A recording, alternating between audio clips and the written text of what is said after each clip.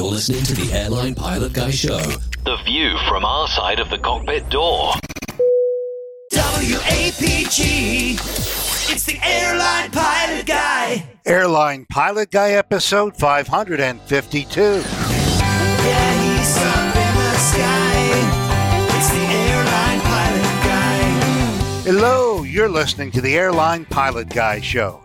The view from our side of the cockpit door. With your host, Captain Jeff, broadcasting live from Studio 1A at APG headquarters in Roswell, Georgia. Today's show is recorded on the 12th of January, 2023. Yeah, he's up in the sky. It's the Airline Pilot Guy. Picture light and he's flying by. With the Airline Pilot Guy.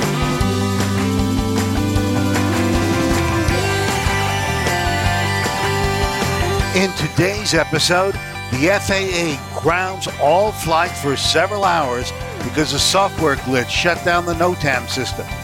Passengers crouch as gunfire strikes an Aeromexico plane during takeoff. More news and your feedback. So get all settled in. Tray tables and seat backs in the upright and locked positions. Electronic devices powered on. I'm Radio Roger. Flight 552 is ready for pushback. Thank you, Radio Roger. He's an award-winning TV and radio reporter, currently at the number one all-news station in the nation, 1010 Winds on 92.3 FM in New York City. Welcome to the Airline Pilot Guy Show. It's an aviation podcast covering the latest in aviation news and answering your great feedback. I'm Captain Jeff, a pilot at a major legacy airline based in Atlanta, Georgia. And joining me from her lakeside studio in South, she's a doctor, skydiver, marathon runner, sprint training junkie, IPA connoisseur, and commercial multi-engine instrument-rated backstabbing jumper-dumper, Dr. Steph. Hey, Captain Jeff. I feel like it's been a while. It's good to see everyone. It has been. I think the same thing when I was saying all that. I thought, wow, it's been a while. You haven't had to blurt out that mouthful in a while, so you're welcome. Or I'm sorry. Yeah. Well, glad to have you with us, Steph, at the beginning of the show. Good to be here. Good to be here. All right. And also with us from his studio, in Hartford, Hereford, and Hampshire, professional photographer, former RAF RAAF fighter pilot, retired Airbus A330, A340 captain for Virgin Atlantic Airways. It's Captain Nick. Good evening from the United Kingdom, Jeffrey, and the rest of the crew. What a lovely evening we're having. Well, that's speak for yourself. And also joining us from his home studio in the Air Capital, low and slow pilot, old airplane enthusiast, and engineer in the aerospace and defense industry. It's Nixie Camacho. Hey guys, glad to be back. It feels like it's been a while for me too. I'm not sure if it actually has or not, but it kind of feels like it. Yeah, you're kind of off and on, but it hasn't been too long, I don't think. Anyway, and finally, last but not least, from our studio in Toronto, retired financier and aviation enthusiast, spreadsheet master, and our producer, it's Liz Piper. Hi, everybody. This is so great. Now we just have to find that Rick guy. Who? Where the heck's... Who? Yeah, Rick guy. I think he's lost. Yeah. Has anybody seen Rick? No. Something about he should have taken a right at Albuquerque. Or a left. Dang it. Yeah.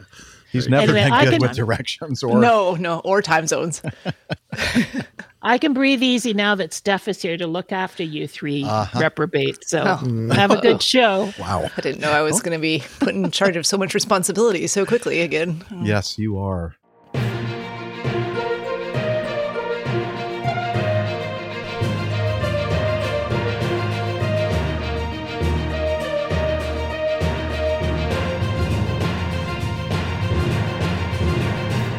stand by for news. Okay. We had to start off with this. Radio Roger teased it in our intro.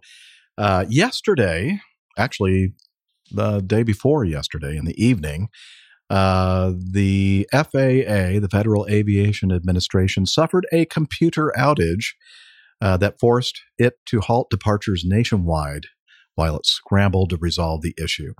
The FAA said that crippling delays that affected thousands of flights appears to have been caused by a problem in the Notice to Airmen system, or NOTAM. I know I'm not being up to date with that, which sends pilots vital information they need to fly.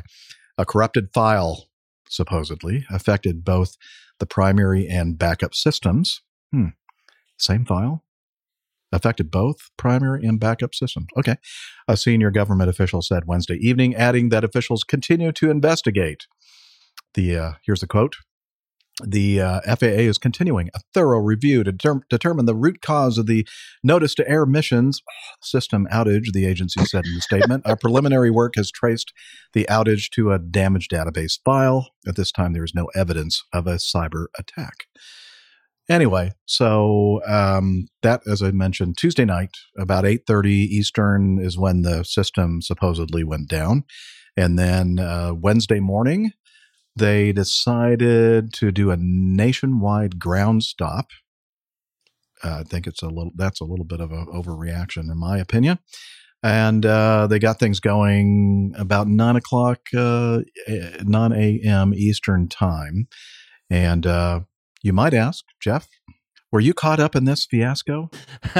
I was going to say, is your feelings about this situation colored by anything? Personal experience with this issue? Well, I mean, even if I weren't caught up in this, I'd still have very strong feelings about this whole thing.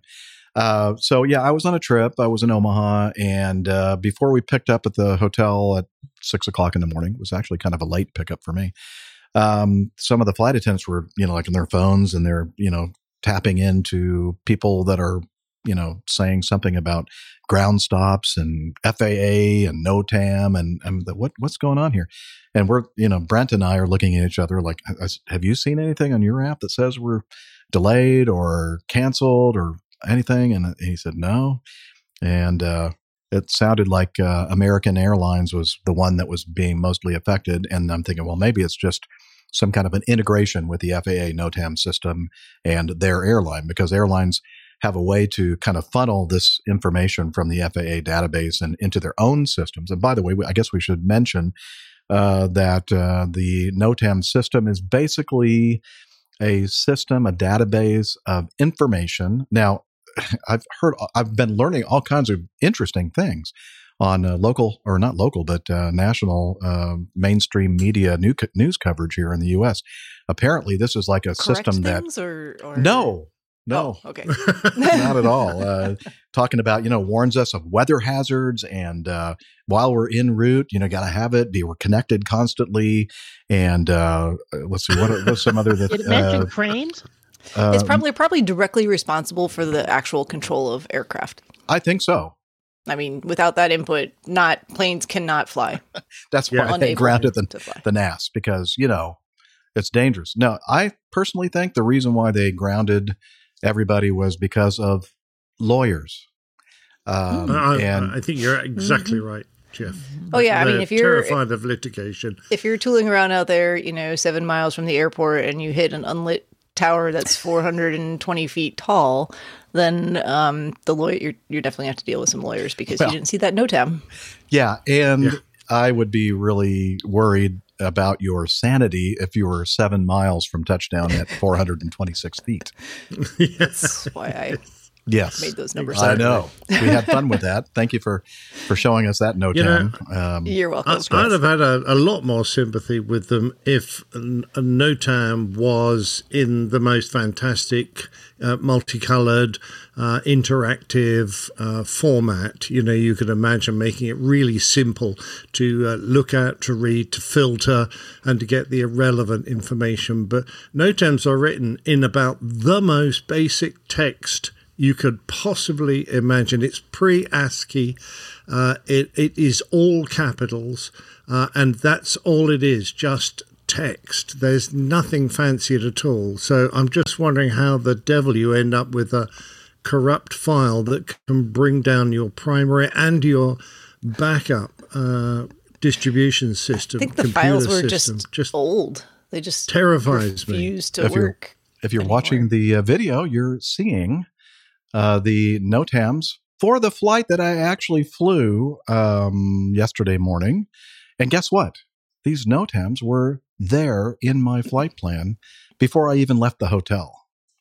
And supposedly closed taxiways or taxiway things. Look at this. Look at this. We just keep scrolling and scrolling. And this is a domestic flight on a small airplane on a relatively short flight segment, like 1 hour and 50 minutes or something ridiculous. And can you imagine NOTAMs for long haul flights? What Captain Nick and Miami Rick have to go through to, as Nick mentioned here, look at this. It's all capitals.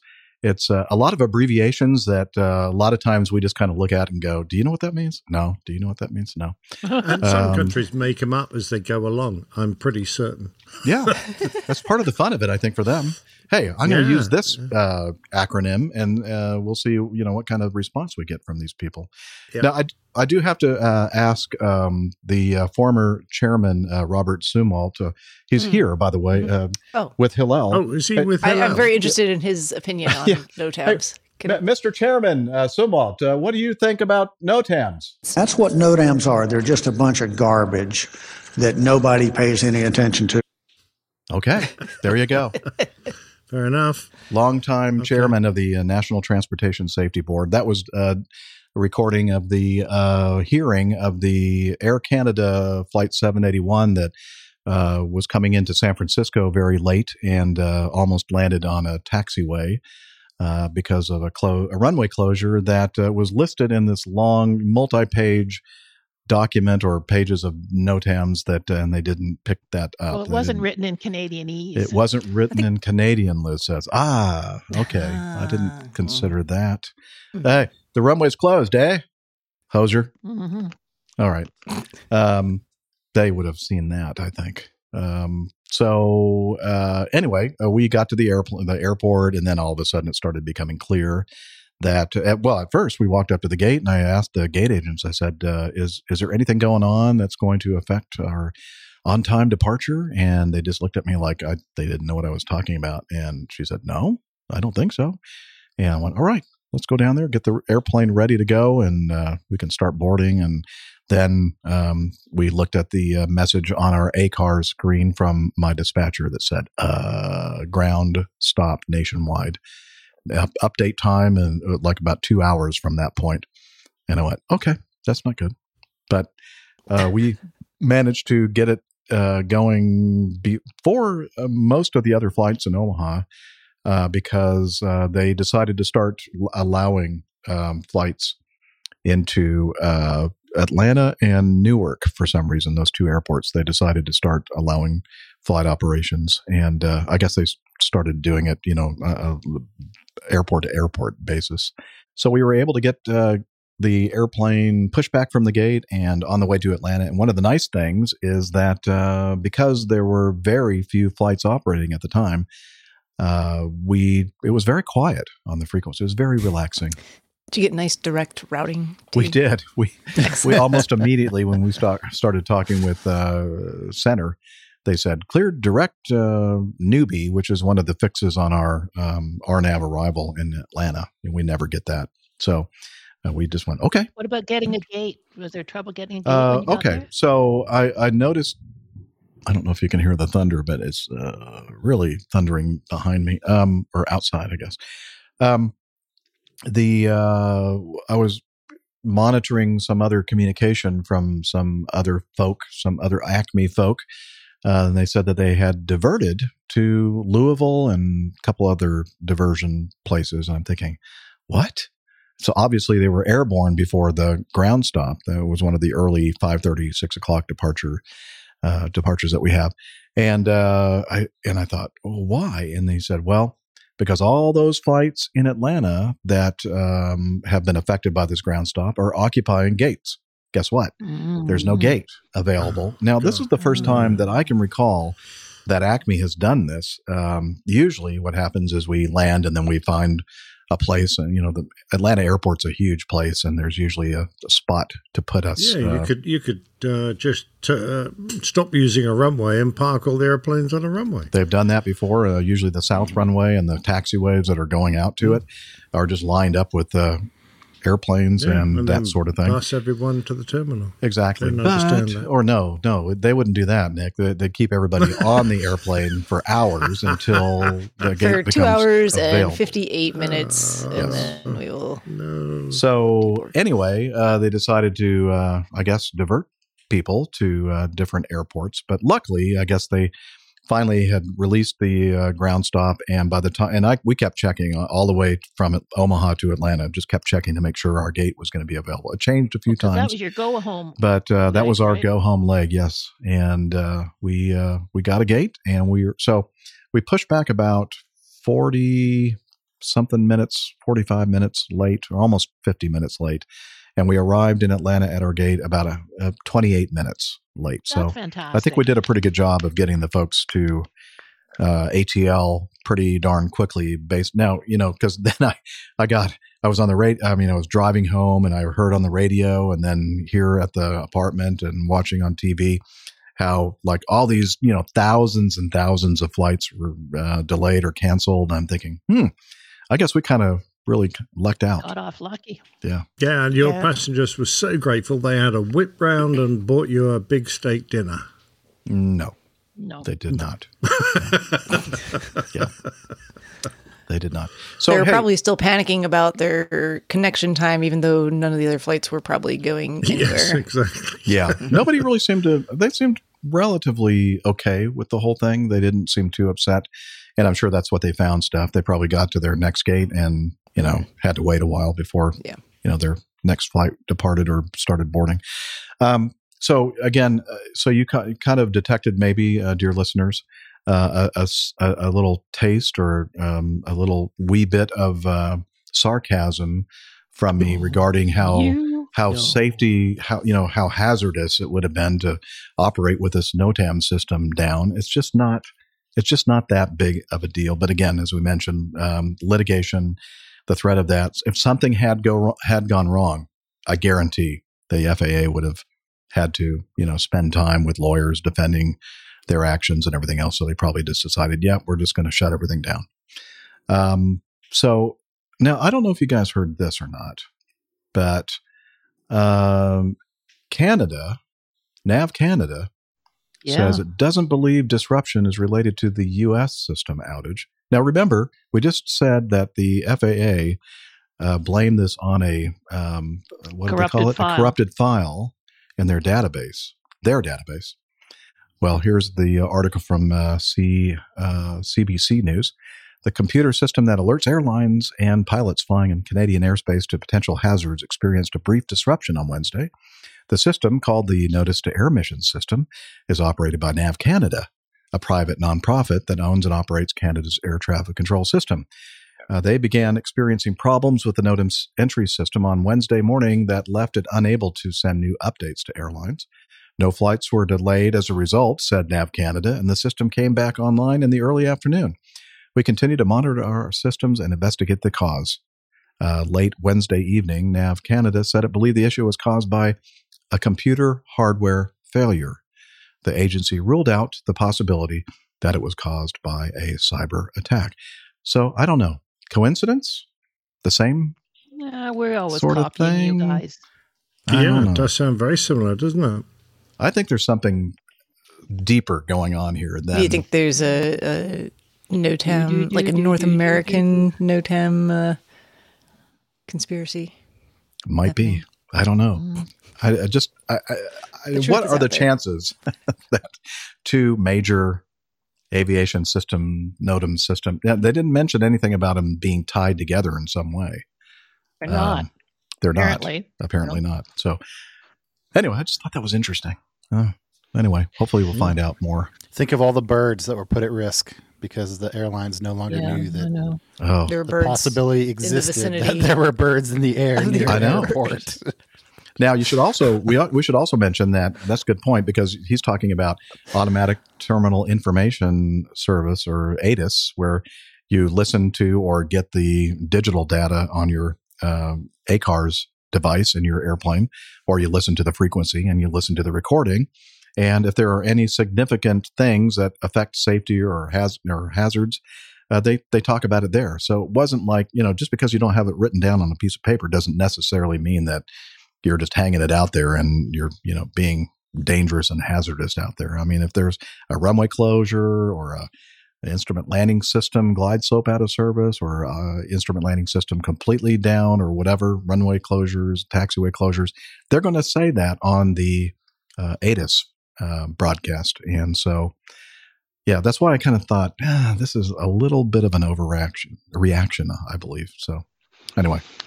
Well, you got back home. That's good. I got home safely, ended the trip, and I'll tell you more about the trip once we do the getting to know us. If we ever get there, that was just our first news item. So I guess we better get going on the next item, unless anybody has anything to add about the great NOTAM crisis of 2023. Okay. No. Next one is this. I'm going to play a video, and here we go.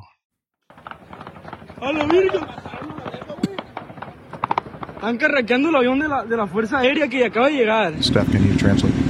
No. Okay. It's a motor. Let's see. After they captured the son of El Chapo Guzman, there are protests and attacks in this Mexican city. Here's a police or military airplane that they're shooting at. The cartels are. Passengers appear to duck down inside another airplane. Aeromexico flight. Passenger's jet was hit by a bullet in its fuselage. There were no injuries, the airline Aeromexico said. Footage shared by local news reporters appears to show a disturbance inside a terminal. Yeah, people hiding behind things. All major roads into the city were blocked with burning vehicles. Culhuacan is the capital city of Sonora. Culiacan. Thank you, Steph. A little unrest going on there. One of the we told major them to stop shooting at planes. Yeah, you're right, Liz. Apparently they weren't paying attention to the title of our last episode. Stop shooting at the planes. Stop it. Yeah. So the drug cartels in Mexico are kind of a big deal. They basically run pretty much everything. And one of the big drug lords has been in prison for a while. And they just, when all this happened, or right before all this happened that we just watched, captured the son of this big drug lord. And they're not happy at all about it. No. But anyway, the interesting part of the aviation-related thing is a passenger flight, Aeromexico, taxiing out for takeoff, and they got hit by some of the gunfire, which is not good. Not good. They're going to get pretty good at fixing all these bullet holes. All the major manufacturers are going to have, we're going to make a special bullet hole fix. Like the thing with the rubber some rafts. Speed tape would be fine for it. Yeah. Just a little plug thing. Yeah, speed tape or duct tape or those little kits that you get with your rubber raft that plugs the hole. Like a drywall patch or something. Yeah. All right. All right, let's keep moving. Number This B. is a short one. This is a short one, sadly. That's what she this said. is an update, yes. That's what she said. Yes, exactly. An update from the Hawaiian flight that experienced some pretty bad turbulence, injured a bunch of people. On January 6, 2023, the NTSB reported that there were 4 people with serious injuries and 38 people with minor injuries. The occurrence is rated an accident, as being investigated by the NTSB. That's all we know. That's all we know. Okay. But it's an accident. Fair enough. And we all know the definition of an accident because I covered it a couple of plane tales ago. Might even be the last plane Well, tale. since you're the one that did the last plane tale, tell us what exactly qualifies it for an accident. Is it injury and dollar amounts, or you're the one that opened up this can of worms, sir? Yes, you're quite right. Just a second. Open recent. Yeah, open book. Okay. Exam Pause here. for All right. technical You difficulties. asked for it. You're going to get it. Oh, no.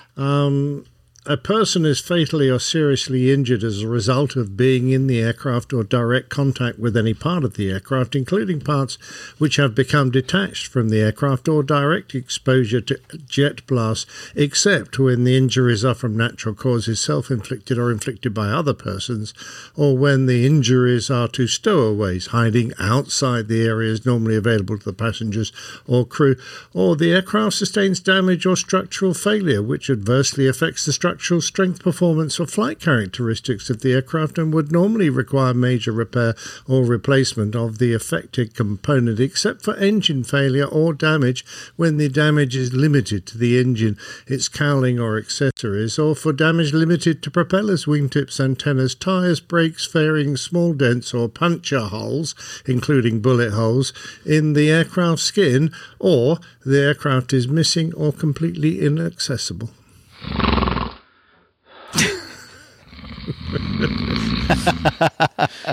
But I do like the way they mention puncture holes in the I do like the way they aircraft skin. mention that, yes. Puncture holes? Yes. Like from a boxer? That sounds like redundancy to me. No, I was thinking more from Not puncher, but a drug cartel. Puncture.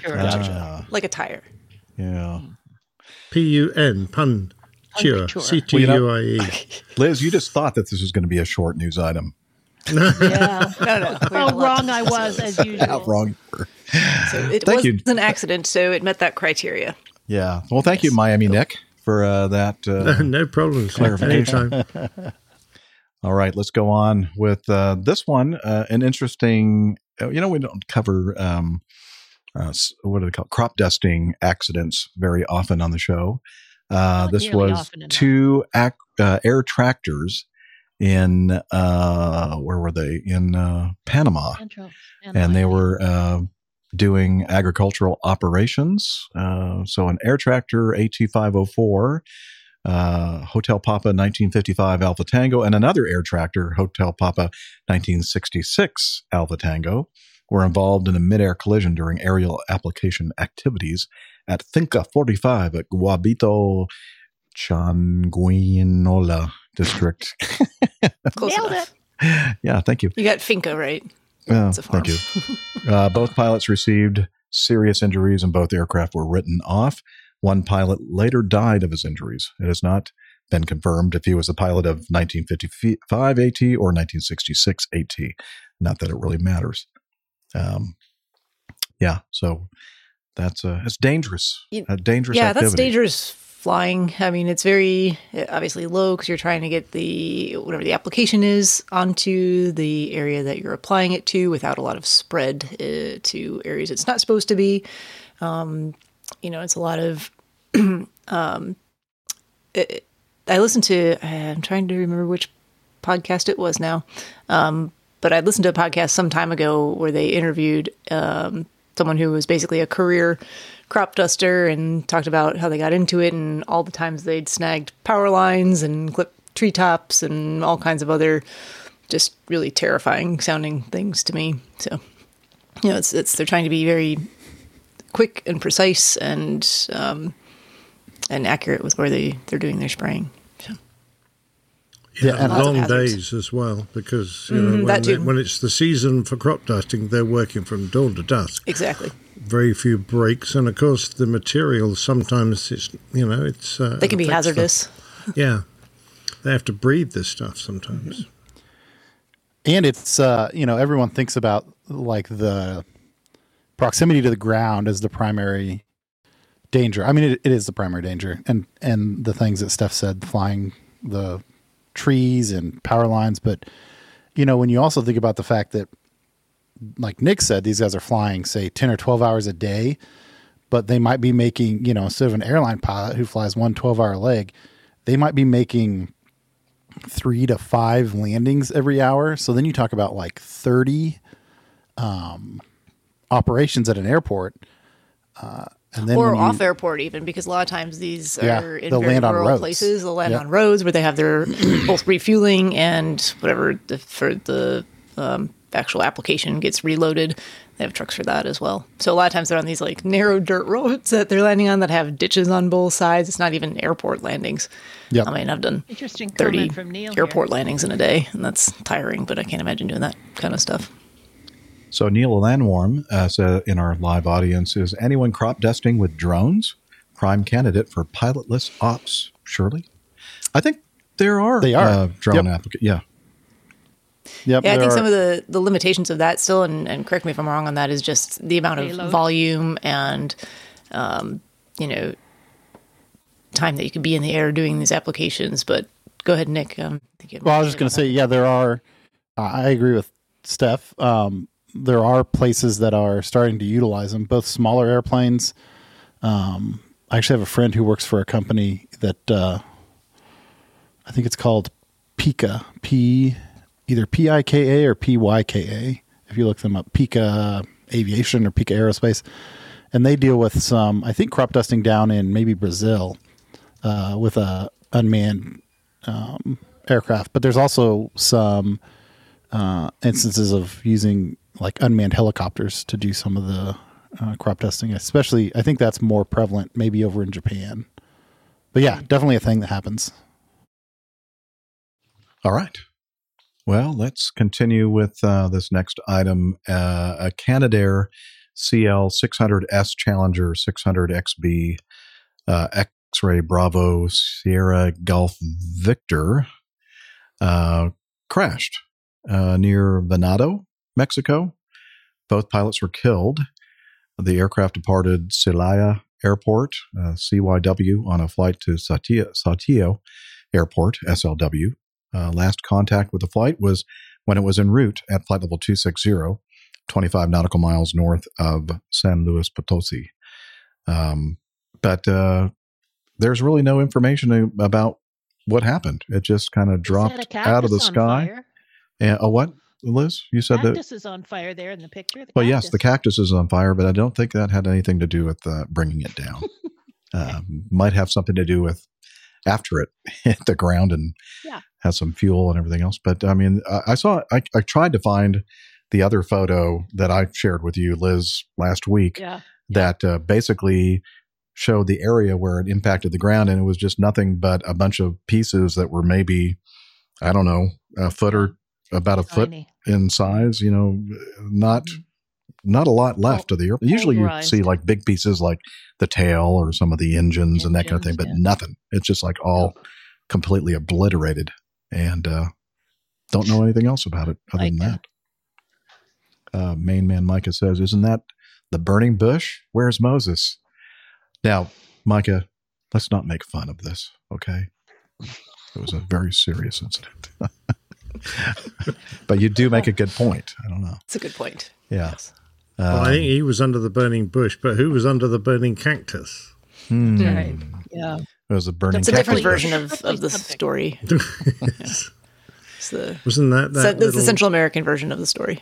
That little mouse who used to go very fast. What was his name? Speedy Gonzales. Speedy Gonzales? Yeah, I think it was Speedy Gonzales. Was burned under the burning cactus. That's why he was going so fast. I'm just going to assume that it was a coincidence that you're making a Speedy Gonzales reference about Mexico, and I will retain all the rest of my comments.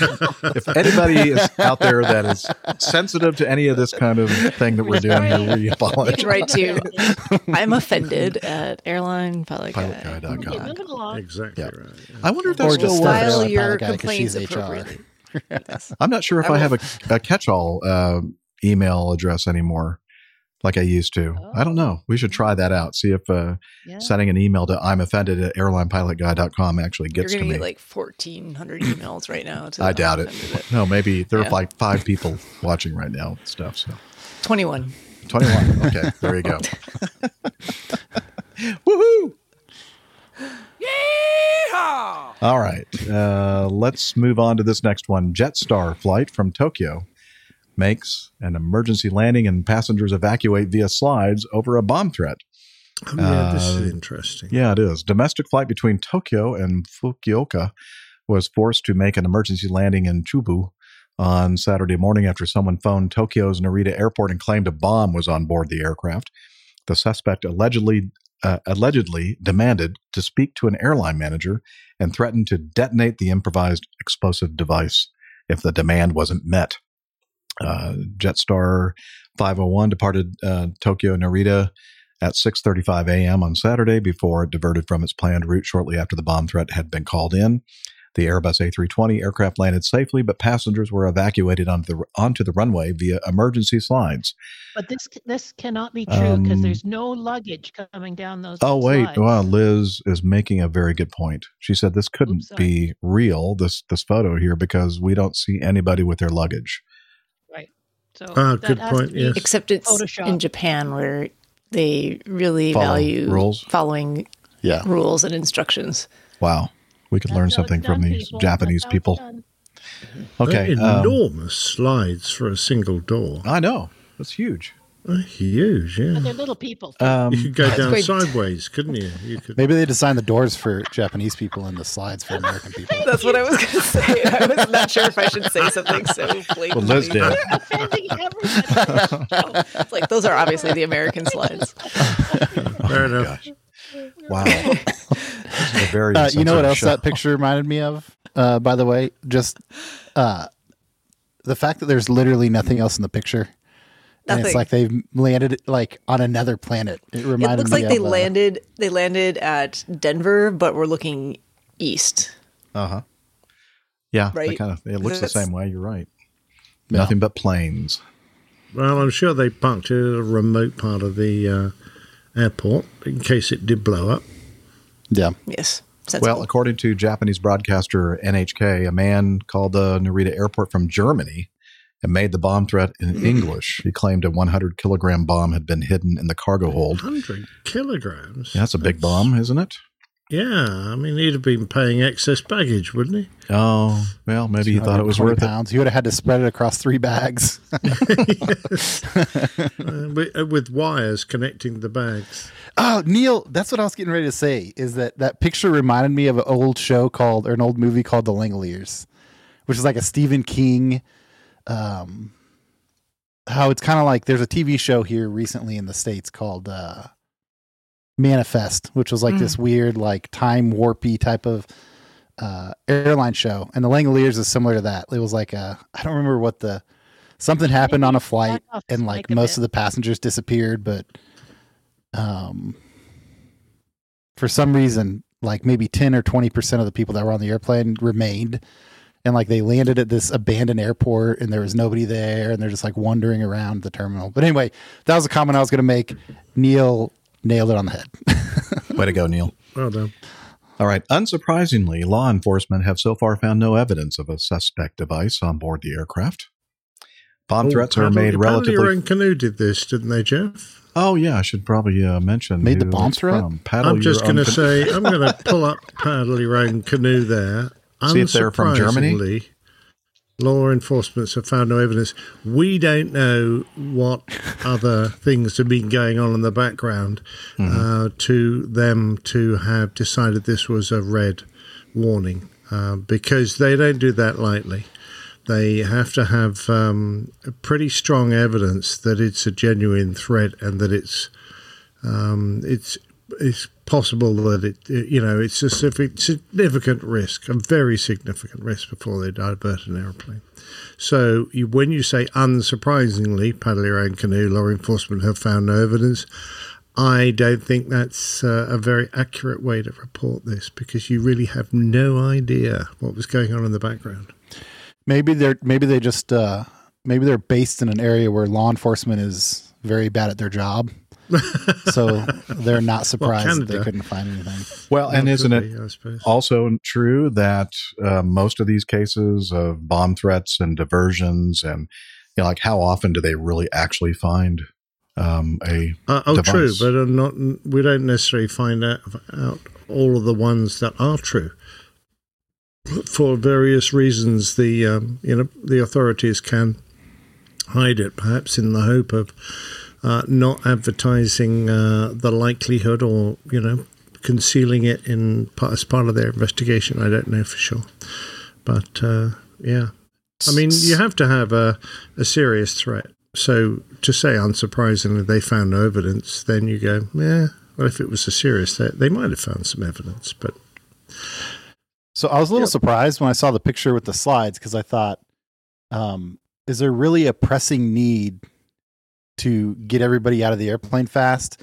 And then I thought about it, and I read, Nick, then if you've said that the danger is, or the threat is red, then yes, you're going to land the aircraft, and as soon as possible, you're going to evacuate everyone by slides. And this isn't just done by the crew. Of course, it's done in conjunction with the threat analysis analyzers. Your company, who should have one, if not the government, and they will call it, in which case you say, well, that's an acceptable risk. Because you're quite right there. To throw one out via slides is going to cause because you're guaranteed to have injuries. You know, we talk about that all the time. It's a guaranteed injury event. I like you, Nixie. I thought that was kind of interesting. That I'm not sure. In my experience, that I've never actually had to divert due to a bomb never threat. Put a bomb on a plane? I know I never have put a bomb on a plane. But I don't know. I just thought it was an interesting decision to make to actually, do. So do I. But I mean, either there's a mistake, or they were being overly cautious in their threat assessment, or they intelligence services had some more information which they're not revealing to us. I guess my thought process was, if there really is somebody on the airplane with a device and the crew is concerned enough about getting the airplane depassengered in, like, what would it take that airplane? Maybe 90 seconds to get everybody off through the slides. Still seems like you're probably not going to get everybody far away enough from the airplane. If the bad guy was like, I'm losing all my leverage, I need to blow up my bomb. So then I kind of wondered if they, like you had said, they landed somewhere and they wanted to keep the airplane away from all of the infrastructure, and then maybe just had no way to get people off the airplane because they weren't pulling up to the gate thing. They usually have the airports they're going to land aircraft out pre-nominated, but if this one wasn't, it just happened to be the closest decent diversion, then they've usually got 20 minutes, half an hour. They could get some stairs out there if they wanted to deplane by stairs. Yeah. You don't have to do the slide thing, but usually if you're taking it so seriously you've diverted the aircraft, then as soon as you're settled somewhere, you can put the brakes on, you evacuate the airplane. And that's just taken. And the fact that you're going to have some injuries is just part of the, it's just weighing up the pros and cons. Better to have someone with a broken ankle than, blown up. What'd you say, Steph? 5 injuries in this case. Yeah. All right. Yeah, it could have been worse, and it's hard to second guess the decision. Yeah, I mean, I must admit, from the information we've got here, a bloke from Germany makes a threat in English about a Japanese aircraft claiming there's 100 kiloton. That would be a big bomb. Wow. 100 kilogram bomb hidden in the cargo hold. I mean, how's he going to detonate it? I mean, the only real way, usual way to detonate these bombs is by a barometric trigger or a movement trigger, which is very unlikely because the aircraft moves a lot. A timing device, that's common.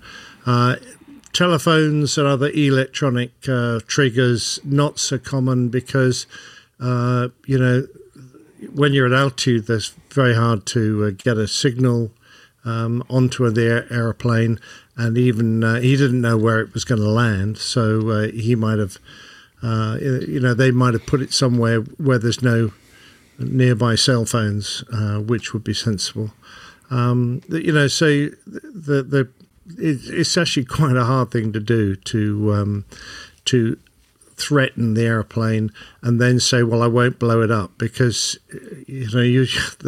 the way you can trigger a bomb in reality on an aircraft is it's usually done by a device that's going to go off anyway, if you see what I mean. Yep. Absolutely. Well, we've just done a test. Thank you, Dr. Steph, or somebody. Was it you that did the test? And me. Yes. And Liz. Tested the I'm offended at airlinepilotguy.com email address. And at this point, it's not working anymore. Not operational. Yeah. So no more of those emails from you guys and gals being offended. We don't care. Oh, Liz tested it too. Shingles doesn't care. Shingles doesn't care. Okay. Let's move on, shall we? Yes. To this next item. Breaking news. Hawthorne, California, a private jet with 7 people on board. Is that not running? Are we having the same issue again? Darn it. Looks like it. Yeah. Okay. I don't. Time so to much reload. for preloading my videos that don't seem to work after they've been there for a while, I guess. All right. They timed out. I'm going to give it a thumbs down when we leave. Oh, no, Stream. please don't do that, because then it's going to go to me, and I'm going to... No, please don't. Let me see. We're going to add it to the stream here and see if anything happens. Yes. Ooh, things are moving. All right. That's what she said. A private jet with 7 people on board crashed through a perimeter fence after it apparently slid off the runway when it landed at Hawthorne Municipal Airport, but no injuries were reported. Los Angeles County firefighters responded to the scene after a report of an aircraft crash near Prairie Avenue around 6:30 p.m. Tuesday. The small jet landed safely, but it failed to turn at the end of the runway and ended up, I don't know why I'm laughing, and ended up hitting the perimeter fence, according to fire department spokesperson Henry Narvaez, who is on the screen right now. PIO, pilot-induced oscillation. What? You weren't looking at the video on his hat. He's got PIO written on his hat. Okay. So they've already determined the cause of this accident. Yeah, it's ironic absolutely. that you showed up with the cause. Wow. You saw the crash. Pretty clever, these policemen. The small jet landed safely, but I already read that. There were 7 people on board, including the pilot. They all were safely out of the jet by the time the firefighters arrived. In the aftermath of the crash, the aircraft's tail and wings stretched onto Prairie Avenue, and northbound side of the street was shut down. Right near the hydrant there. Isn't that Pip's old jet, that one? Pilot Pip? I think it could be. Well, it's an Embraer Phenom, or Phenom, as he likes to call it. Oh, that's what he flies now, isn't it? Oh, 300, yeah.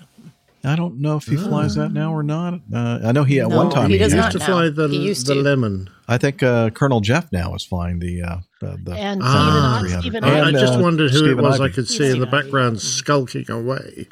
Oh, yeah. I see him running away in the background. Yeah.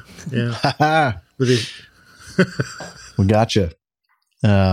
Photographic evidence. The atmospheric river was to blame. The atmospheric river definitely had something to do with it, Liz, for sure. Wet runway. It's not a long runway. It's like 4,800 feet long. And, out there in Southern California, when it doesn't rain for quite some time, and then it does rain, Well, it never rains in Southern California. It pours. All those oils and things in the concrete, kind of come up from that, and it gets really slippery. So that may have something to do with it. Or maybe they landed long. I don't know. Who knows what happened there? But they didn't get off the end of the runway before Pilot Pip's sliding off. having a challenging time on the Challenger now, apparently. Pip's on the Challenger now. Okay. All right. Continuing on with this plethora of news. A ProFlight Zambia DH-8C on November 25th of 2019, lightning and hail strike, downdraft, and severe turbulence. This is from the Aviation Herald. Ouch. So they released their final report, concluding the probable causes of the accident were cumulonimbus cloud is associated with extreme weather, such as heavy torrential downpours, hail, storms, and lightning. Due to its size and towering appearance, it is very significant and can be identified from a long distance and is to be avoided at all costs. The cumulonimbus storm cell that caused the above-mentioned damage to the aircraft should have been identified and avoided from a long distance. In the same manner, that en route weather was avoided, even with the weather radar being unserviceable or not performing satisfactorily. A CB is visually identified from a long distance, as long as it's not embedded. The cause of the accident is attributed to the lack of appreciation by the cockpit crew of the meteorological weather conditions prevailing, in spite of the meteorological aerodrome reports and forecasts to the end that flight was routed directly into the cumulonimbus storm rather than away from it. Commercial pressure could have contributed due to the 2 hours plus technical delay. Pilots chose a direct route which took the flight into the storm rather than circumnavigating away from the storm. And the pilot exhibited a lack of good airmanship and judgment by failing to report the encounter of heavy turbulence to air traffic control. This should have been done to contribute to the safety of flights from other aircraft by reporting the time, location, and intensity of the encounter. The fact that they requested to deviate left of track was evidence of significant weather activity en route, especially with meteorological information having been given as few cumulonimbus clouds, broken towering cumulus with a base of 3,500, scattered ones with a base 10,000, temperature 29 C with dew point at 15. That's actually a pretty big gap there, between the dew point and temperature. Anyway, cumulonimbus cloud is associated with extreme weather such as heavy torrential. We talked about that before. The fact that the flight was cleared by approach radar to route via Atuli for an ILS approach, but chose rather to route directly to Lima Whiskey for a visual, and then ending up in the middle of a thunderstorm shows that they did not have the runway in sight when they requested a visual approach. The preceding flight from Lusaka into Livingston was delayed for about 2 hours, causing pressure on the crew to try to catch up some time, make up some time. Anyway, Liz was showing some of the photos in the video here. Cracked windshields, some damage to the tail structure, and the nose is just pretty badly damaged. Beat up there. Yeah, and then the one with the wing root too, the one that they're walking out of the airplane, that one right there. Yeah, Look at the wing root of that thing.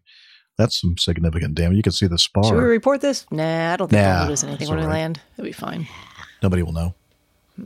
I wonder if they had a NOTAM, though. I wonder if they had the NOTAM. Oh, it could be. Maybe the NOTAM would have warned them to stay away from that from the thunderstorms? Weather. Right. Yeah. Just to be probably the ultimate cause. Just to be clear, people, got a huge amount of sympathy. Yeah, if your radar isn't working, or you haven't got very good radar. I mean, you can't see all the weather, and if there's a fair amount of cloud around, as Jeff said, it's very hard to tell when there's an embedded thunderstorm that you're about to pop into one. However, if you're requested a direct visual approach that has taken you into a thunderstorm, then you go, excuse me. That doesn't sound very visual.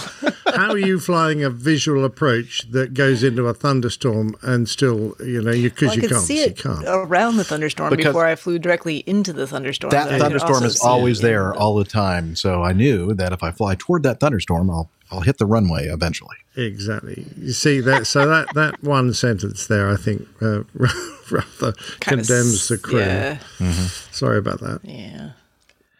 Well, speaking of condemning, this is. Did we ever talk about this original incident, Liz? I'm not sure if we did. I don't think we did. I think it was so disgusting. It was kind of disgusting. You're right.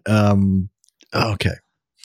So a Mumbai man, Shankar Mishra, urinated on an elderly woman while drunk. Not the elderly woman, but this man was drunk while on an Air India flight in November. He was arrested late on Friday night by the Delhi police from Bengaluru, and was, how do you say it?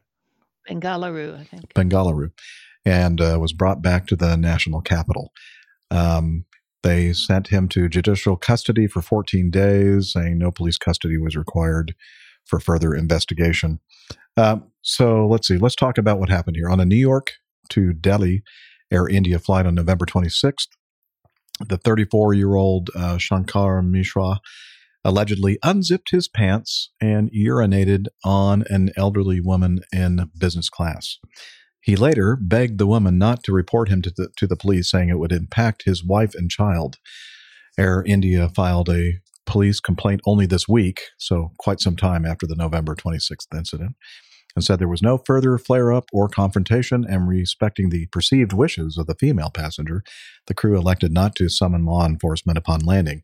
It banned Mishra from flying for 30 days, triggering outrage by social media users who said it was not enough.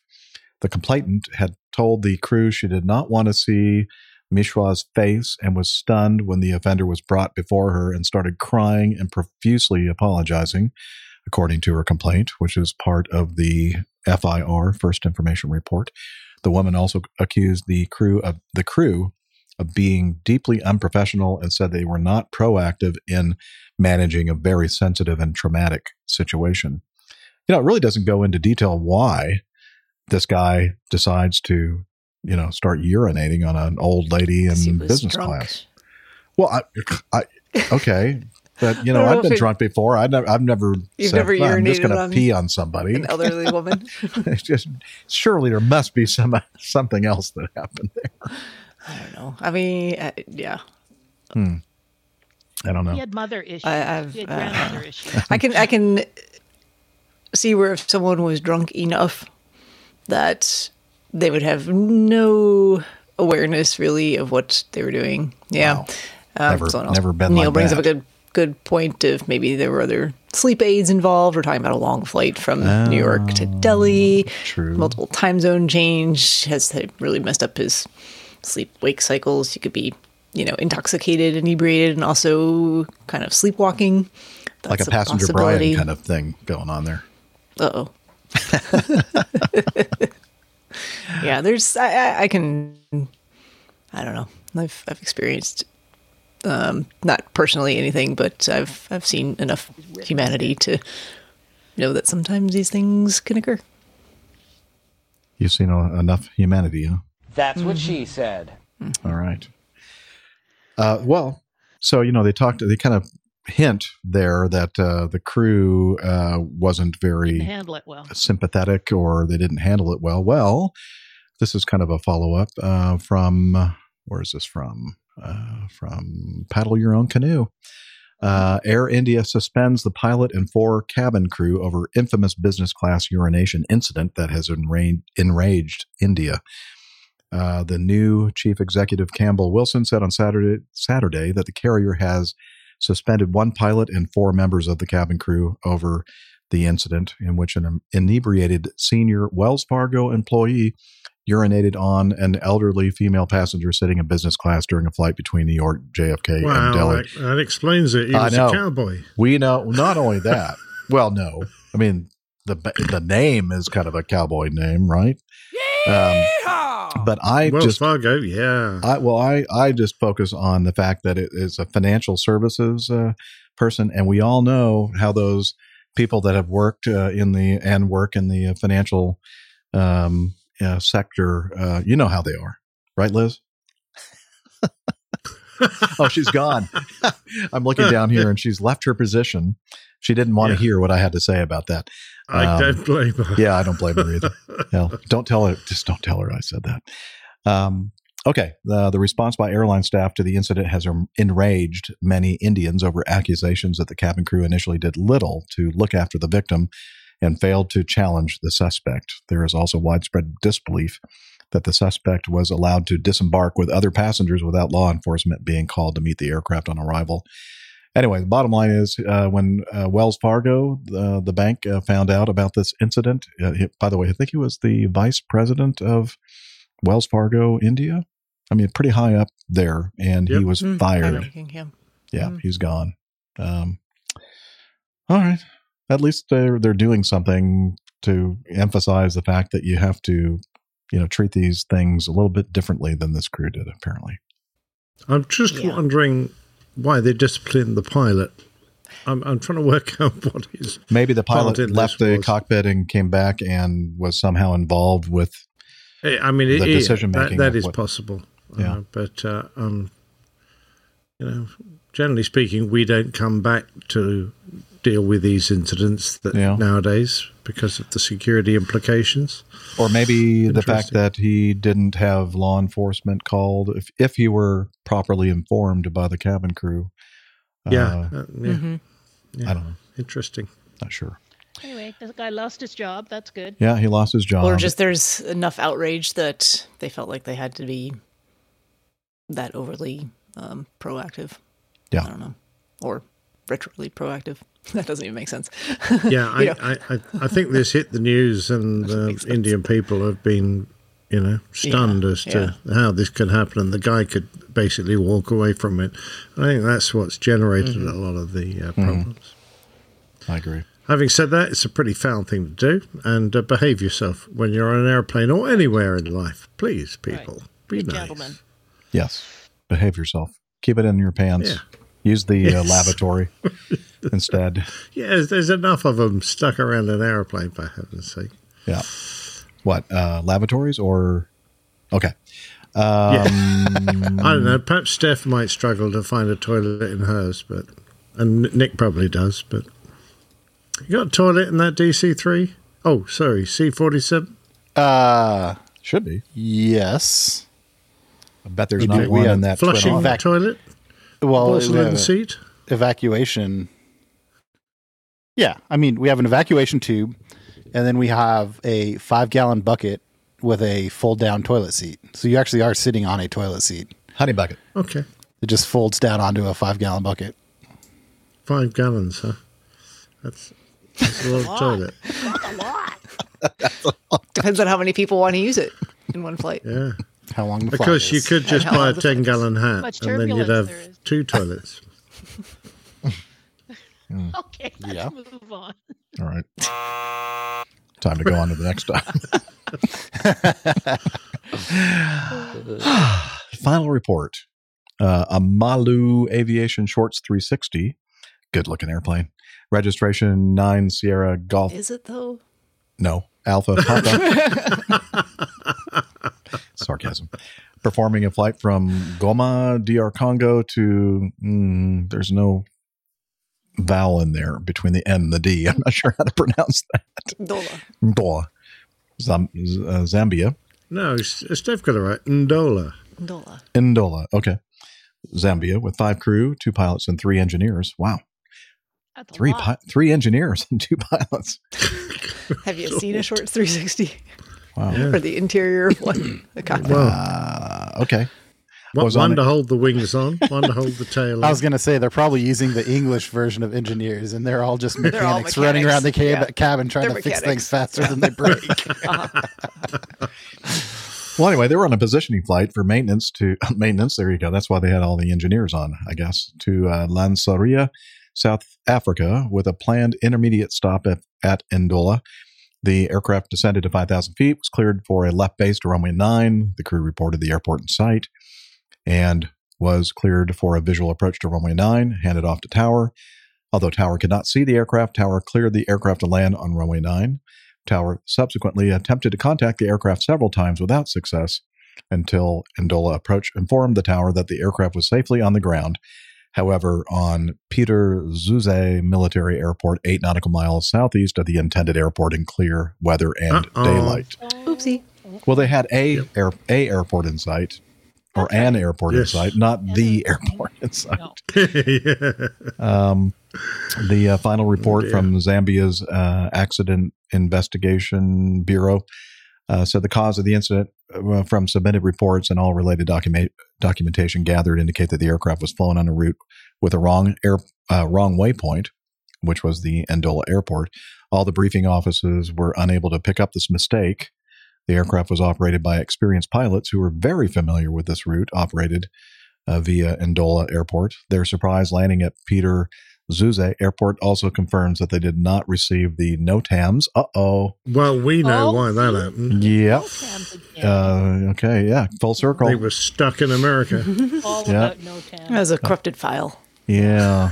It was a corrupted file issued. Something. That's what I would blame it on.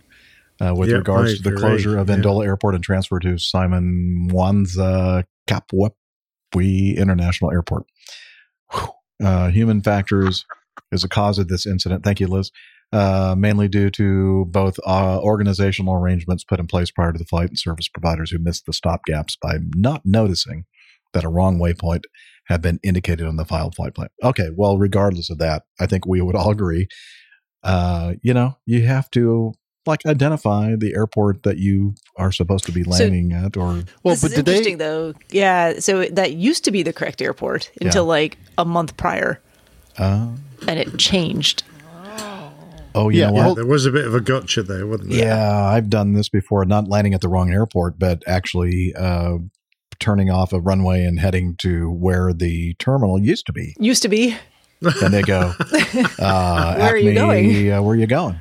To the gate. They go, yeah, that's on the other side of the airport. Other side of the airport. Yeah, we knew that. It's just a nice day for a scenic, it's like a trip down memory lane. Good times when the muscle terminal memory used to be over there. Muscle memory. Mm-hmm. Yeah. Wait, so the guys filed a flight plan to the old airport. Correct. And then they flew to the old airport. Yep. And nobody noticed that they filed. So what did they do wrong? That's not their fault. They didn't do anything wrong. All right. The only way you can really get the crew about is the airport. that when they were on short finals, they should have recognized they were now at the wrong airport. But did they really know that the new airport? Yeah, if Jeff is flying into LaGuardia for 10 years, right? Well, he makes so many mistakes, we'll just take that for red, won't we? And then says we're going to start flying into JFK instead. Who? Acme. Sorry. Yeah, that's just easily confusing. Acme changes to JFK, and then they're like, "Hey, Jeff, you're flying to New York," and he goes and gets in the airplane. I don't think that's his fault. Files a flight plan to LaGuardia. Nobody notices. I mean, why? Unless there was a NOTAM that was like, "No more LaGuardia." It's still there. We just don't go there anymore. So I guess that was what I was getting at. Is what if the old airport closed? That's what they would have found out from the NOTAM, right? But the NOTAM. So the investigation team notes that both airports did not observe updated NOTAMs. Well, I might point out that the two runways had different bearings. Mm-hmm. One was 09 and one was 10. So this wasn't a case of mistaken. It wasn't like in some cases they landed at the airport that they were trying to land at. Seems to suggest that it was mistaken.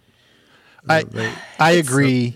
I think the report could be written better, but I think if you read it all the way to the bottom, which I didn't do until Jeff just read it, I'm not sure. Reader. I'm not sure that the crew is. When I started reading it, I thought the crew flew to the wrong airport. The crew intended to go to the airport that they actually landed at. Yeah. It just happened that airport closed a month prior, and they transferred everything to a different airport for the town. But for some reason, they didn't know that. And it's probably because of the very sophisticated navigation and updated databases in the Shorts 360, I would say, on their glass cockpits that would have informed them that they know. Maybe not a glass cockpit in the Shorts 360. I don't know. Perhaps. I also like in the human factors element. I like where it says it is very unlikely that this crew navigated the traditional way using maps. Yeah. Yes, that's the proper way. They should have been using maps. Oh, there you go. Should have used a darn map. Dead reckoning.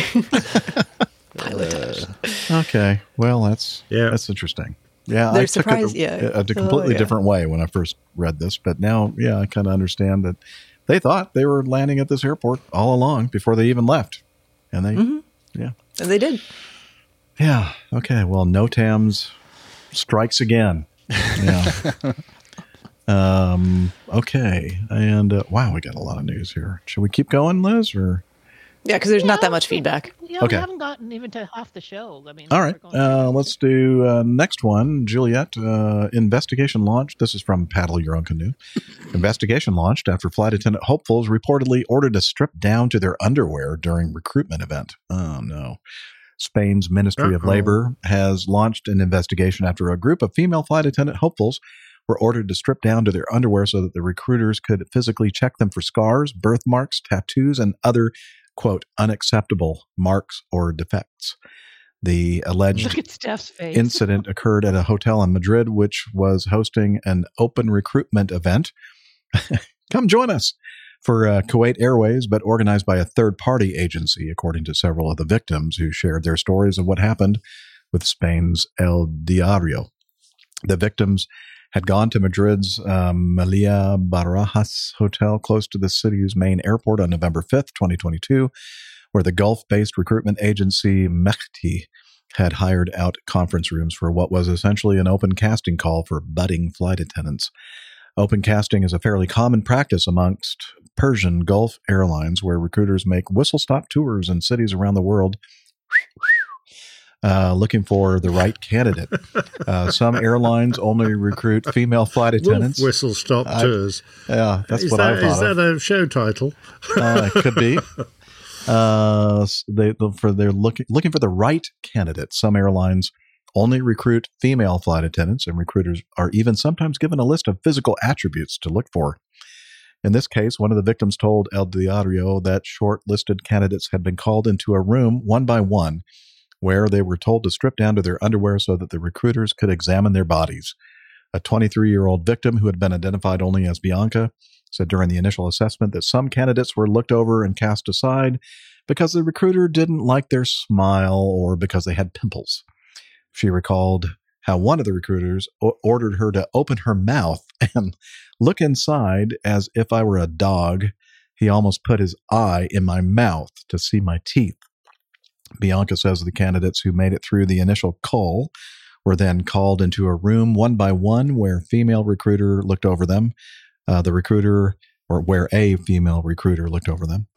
asked Bianca to raise her dress further up her legs, but when she only lifted it to knee level, the recruiter lifted it up all the way to her panties. The dress had a zipper on the back, and she asked me to lower it to my waist. Bianca continued.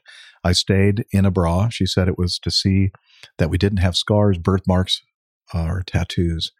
Another 23-year-old, Mariana, said young, talented women were turned away because they had moles or tiny facial scars. Another was turned away because she wore glasses, and another because she had braces. In the opaque world of flight attendant recruitment, getting rejected for having the wrong look is widely believed to be commonplace, but it is incredibly rare for recruiters to verbalize these reasons for rejection. Yeah. Most airlines no longer require scar or tattoo checks in areas not otherwise visible while wearing the airline uniform.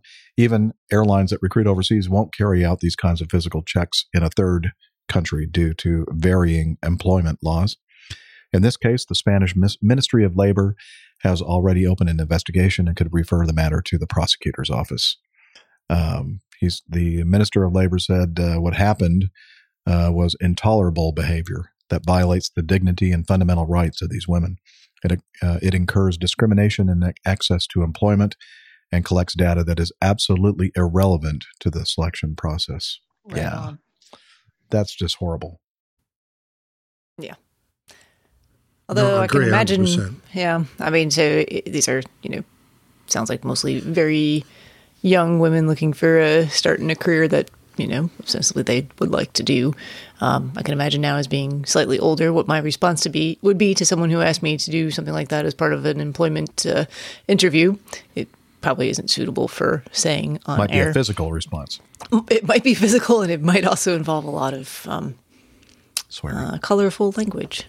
And maybe I would show them something, but not something they'd like to see. So good for you. I'll moon them on the way out the door. Okay. A gesture. Yeah. Anyway. This is classic. We've seen, countless recently, the last few years, situations where women have been taken advantage of, and this is just awful. And we'd have thought by now the message would have got to everywhere, even Kuwait Airways, that their recruiters shouldn't be doing this. And I hope they've stopped doing business with this third-party recruiting agency. I think they will. Yeah. Yeah. Hey, if you're in the Netherlands and you are waiting for a package to be delivered, yes, yeah, we think we might know why you haven't received it yet. This is from NL Times. A delivery van full of packages and with its engine running was abandoned in front of Schiphol Airport's departure hall on Wednesday evening. The driver left it there to board a plane. It often happens that couriers drop off packages at Schiphol, but this time no one came back. We then saw on camera images of how the gentleman left his van and checked in at the airport, presumably to go on a trip, the spokesperson said. Let's see. The Konin. Okay, who wants to pronounce that? I have no idea how to pronounce Nick that. A. Nick I'm not in charge of this podcast. Okay, well, the Koninklijke. It's a policing force that works as part of the Dutch military. Thank you, Steph. I knew that too, but I was trying to say the words. Oh, I'm sorry. Anyway, they're part of the Dutch military, responsible Where's Masha for airport when you need security. her? Yeah, Masha, where are you? And anyway, they naturally considered the situation suspicious, called in a sniffer dog to examine the van for explosives, and other contraband. They did not find anything suspicious. Technically, the courier did not commit a felony or a serious crime. The only illegal act was parking in a no parking zone. Yeah. There will be a good conversation between him and his employer. I don't think so. I don't think he's going. I don't think he really had any intention of going back to work. Oh, wow. There's no stopping in the red zone. The white zone is for, I forget how that goes now. I don't remember either. Not least. Okay, last but not least, no, this is from a different one. CTVnews.ca. Figures, a Canadian news agency. Yeah. Let's see. TSA finds a 4-foot boa constrictor in carry-on baggage. The bizarre yet fascinating menagerie of animals detected by TSA agents in carry-on baggage at U.S. airports carries on into 2023. This time, the discovery was an old standby theme popularized in movies, Snakes on a Plane. Well, it was one 4-foot boa constrictor to be exact, and technically it never made it onto the plane. Still, it's intriguing. The Transportation Secretary Administration tweeted, I'm getting tired of reading these tweets from the TSA. I don't think they're funny anymore, but okay, we're going to continue. This is Tampa International Airport, happened on December 15th. And, okay, here we go. Quote, our officers didn't find this hysterical. Coiled up in a passenger's carry-on was a 4-foot boa constrictor. We really have no adoration for discovering any pet going through an X-ray machine. You really have to see the words that were. Nick. TSA, stick to your day job. I know. I see it, and I still don't get that one. Is adder? Does adder have something to do with a? Okay. Yeah. There we go. Now I get it.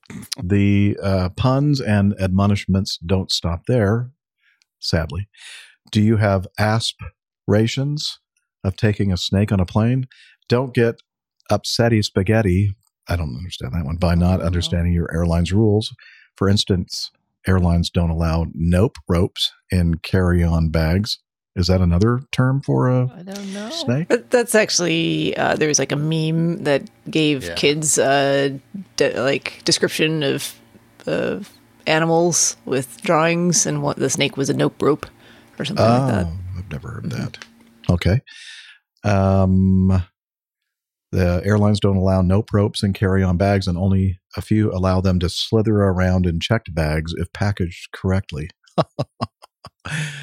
TSA notified the airline that the woman with the carry-on was ticketed to fly on, and the airline did not permit the snake on the plane. Oh, I thought there was going to be another cute little pun there, but apparently not. Tim Van Ram has a good point here. Tim Van Ram in our audience. Was the boa concealed in peanut butter? Well, if it had been, Tim, we wouldn't be talking about it, would we? We would not. They would not have discovered it. Would not. No. No, you can easily get a 4-foot boa constrictor into a jar of peanut butter. Yeah, a very large jar of peanut butter. Okay, time to get to know you guys. Well, everything's big in America. I didn't. Yeah. Around Thanksgiving, poor Smells the cat. That's a terrible name for a cat. Was found in a carry-on at John F. Kennedy International. The person with the carry-on said the cat wasn't his, but came from his household. It's not mine, but it lives in my house. After the ordeal and the indignity of it all, Smells was rewarded with a sumptuous Thanksgiving spread. Now, I could almost see a cat, like, if you got like roommates or something, and one like packing for a trip and like walks out and walks back in, and the cat like snuck in there and took a nap. I think you'd notice on the way to the airport though if your luggage was like moving around, meowing. Meowing. That's usually a dead giveaway when your luggage is making a meow sound. All right. I think, please save us. It's time. Getting to know us. That part of the show where we kind of get all caught up with what we have all been doing between shows.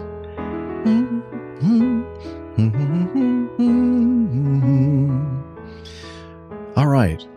Well, Steffi, yeah. Please tell us what you have been up to. I don't know. When was the last time I talked to you guys? Was it last year? Yeah, probably. It was last year. I think it was it the Christmas episode? I have no idea.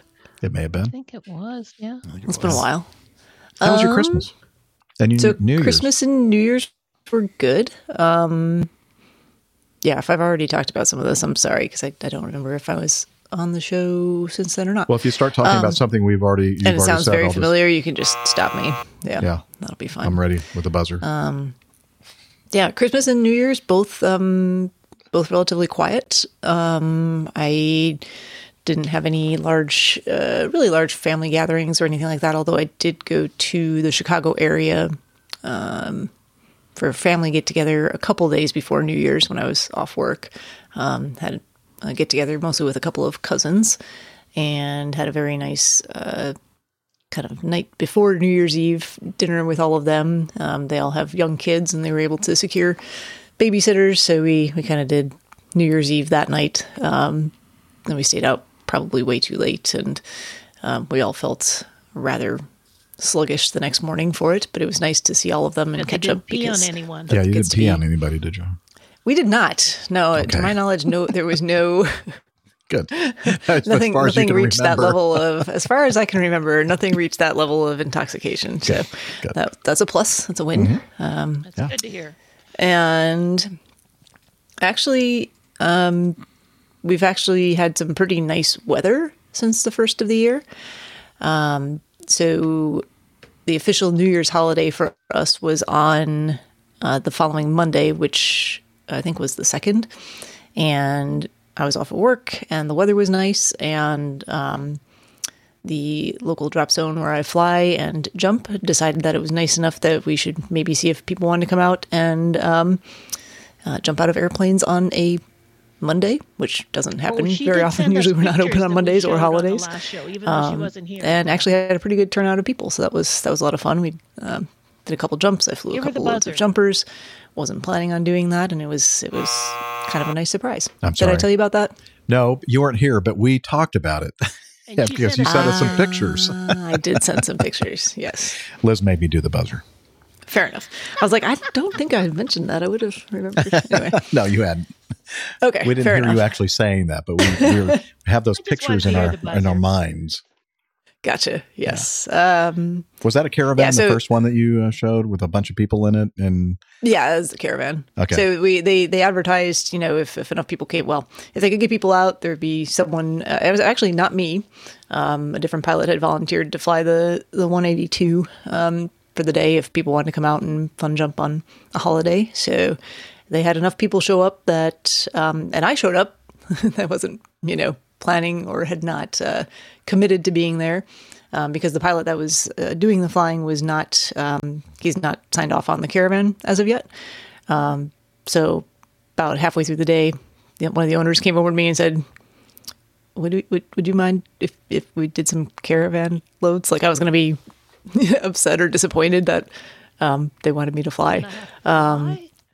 I was like, yeah, of course. There's plenty of people here. Let's go ahead and do it. If I would have if I had to pop over that beer a little while ago. Well, no, can't do that when you're jumping either. That's a no-no. You can't jump with a beer. No, I'm sure somebody has. Well, it's a no-no, but I'm we're not going to say. I've seen what you daredevils are like. Very responsible daredevils, I will say. Yeah. Oh, yeah. Because we value our privileges to be able to do those things. And, as someone put it to me once, it's a sport with a lot of potential for danger, but performed to the highest safety standards possible. So Yep. I've seen them jumping out and sitting in cars and other things. Yeah, that's what they do, like in the desert, though, where they've got lots of land. The different rules in the desert. There's different rules down there. I don't know. It's they're like a bunch of cowboys. Thank you. Let's see, and then I guess the next weekend was the one immediately following that. I was back to work. It's been a little on the quieter side, which is not uncommon after the first of the year. Still, it's not as bad as it used to be, but still kind of a holdover of the way our insurance system works here in the United States, where if you've spent a certain amount of money, oftentimes you don't have more out-of-pocket responsibility for things as you get towards the end of the year until things reset for the next year. So anything that's more elective in nature, people often put off until the end of the year. So it gets very busy for us because we do a lot of elective things. And then after the first of the year, it gets a little bit quieter again. So that's been nice. But the next weekend, last weekend, I think, if I'm doing my days correctly, we had nice weather again. So the drop zone did the same thing on Saturday. And I actually I don't think I flew any on that day, but I did do 4 skydives. So that was good. So I'm off to a good start for the year for sky sports and sky activities. I'll take it. And let's see, anything else coming up? I don't think so. I do have my annual conference coming up, but not for another couple of weeks. Your and I'm hoping conference. Yes, conferencing. And it's going to be a good year for conferencing. I was going to say, it should be a good conference with all the rain fantastic. over there. Oh my gosh, keep that atmospheric river or whatever they call it coming, because a lot of the ski resorts in Utah have already had over 300 inches of snow for the year. So, wow. It's awesome. I'm very excited. It's a good conference. And, speaking of cats, we were talking about cats earlier. Nick Anderson is reminding me of a cat playing with cat toys. Very distracting. What are you doing? He's been into the catnip. He's been into the catnip. Nothing. Absolutely nothing. Okay. Why don't you, go ahead. This will distract him from playing with the cat toys. Nick, Captain Nick, what have you been up to? Steph, were you finished with the? Yeah, I'm finished, and actually, it's a good stopping point. I don't know. When we started the show, I was having a little snack, which turned into full on dinner. But I'm very thirsty, and I need to go get something. Grab a beverage to quench my thirst. Get one for me too. I had some Indian food, which was very good, which I ordered mild. Nice IPA, please. And it did not arrive mild. It was quite spicy, but I managed. Hour and a half now, okay. Jeff. My sinuses are clear. Good. All right. I will be right back. Be right back. Let's listen to it. Yep. All right. Nika. Yes, man. What can I do for you? So have you been doing anything interesting lately between episodes? No. Okay. I went to see Captain Nige, but that's not the least bit interesting. Okay. No, that's about all I've been up to, even vaguely aviation related. Of course, I keep tabs on my very old friend who used to fly in the Air Force and also many years with Cathay Pacific and Korean. So we met up, and he actually had a little message for Captain Jeff, not so much for anyone else, and I thought I would pass it on. Hello, Jeff. How are you doing? I'm with Captain Slick in some pub somewhere in some England. And, we're all being told to hush because I've got to say something very important. Happy birthday, old fart. And can I just say that I'm only 1.5 shows behind and still enjoying it. And I think you're up to 551 now. More to the point, I hear you're retiring. Tell Acme at least 3 months in advance, otherwise you won't get your full benefits. And, mate, I've been enjoying retirement now for over 10 years. It is brilliant. Okay? Sorry about this. This is a parrot on my shoulder. That was brilliant. I think the message was that he realizes you're in the last year of airline work as a pilot, unless you decide to do something else. And he's been retired for 10 years, and he was saying how wonderful it was to be retired and to put it all behind you. And thanks for the translation. Grasp life with both hands and do what you've wanted to do for years, and get on with a bit of life. So I think that was his message. But anyway, we met at Ye Olde Red. I say oldie. You don't pronounce the E apparently. Ye Old Red Lion or something, which was about halfway between us, and it was a very pleasant meal. Very nice indeed. Well done, Nige. Yes, thank you. Yeah. And that's really it from me for this week. Not much going on, and not much going on next week, really, other than I am producing, very nearly finished, the next Plain Tale, which will be on the next show. And for those who particularly enjoy stories from my logbook, it is RAF Form 414, Volume 19. Wow. And we're getting very close to the Pine Gap incident, which Australians will know all about Pine Gap. No one else does, probably, except for the CIA and the NSA. I know a lot about it. And I found out a lot about it as well. So there's a little taster. Okay, that sounds interesting. What a teaser. Yeah. Do you want to talk cover art before you go to next Yeah, you want to talk about the cover art from the last episode? Well, we did feature an awful lot of stories about people shooting at airplanes, mainly in celebration, really, because, it's quite common in some countries for people to go outside and fire their weapons. And everyone seems to have one, and the aircraft, I think Middle East Airlines are one that particularly suffer, often get hit. So that was the theme of it, and we've got a nice hunting scene, or in this case, a no hunting scene with two typical Americans hunting, a lady and a man, and a hunting. What do you call that? A hide, I guess. Splattered with no hunting signs, except, of course, it looks like a porcupine with all the gun barrels sticking out of it. Anyway, that's a bit of fun. Stop shooting at the airplanes. What do we call that? A blind? A blind. Yeah. It's a blind. We call that a is blind. that for all your blind hunters? Yes, well. Is that why you go around shooting? So that you're in a blind, so whatever you're shooting at doesn't see you. Liz is saying, now we're offending blind people. Wow. All right, yes. By the way, I did put a nice doggy in that one. Yeah. So there's a nice with an airplane in his mouth. Yeah, retrieving one of the shot planes. That's great. Love it. What is that? I didn't zoom in on the posted sign there at the bottom. Posted. Yes, is that somebody's mugshot that we would recognize? I can't tell. Oh no, it's that's just a bit of. I thought the same when I looked at it. No, it's not actually. It's just a bit of wood underneath the old poster. Okay. But I did stick a nice Queen of the Skies there, full of bullet holes. So I thought Rick would appreciate that. I'm sure he will.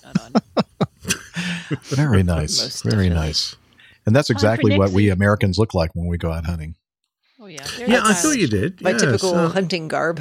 Yes. Dress. White spats. You look very handsome in that hunting garb. Very nice. No, see the lady on the side? She's got her dress on and her... Yeah. Oh, yes. Very fashionable with her hunting gloves. Gloves. And yes, absolutely. No, love it. Perfect, I thought. Yeah. Okay. Nixie, what have you been up to, sir?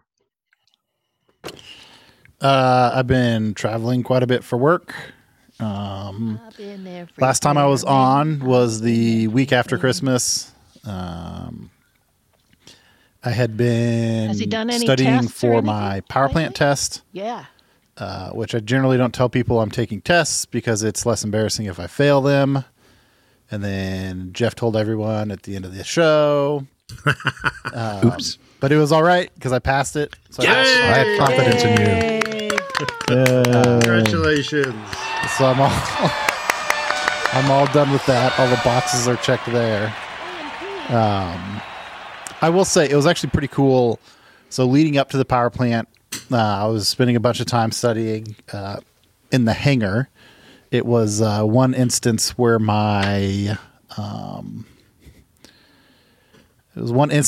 was beneficial to have a father named Hector the Collector, because we had all sorts of spare engine parts in the hangar.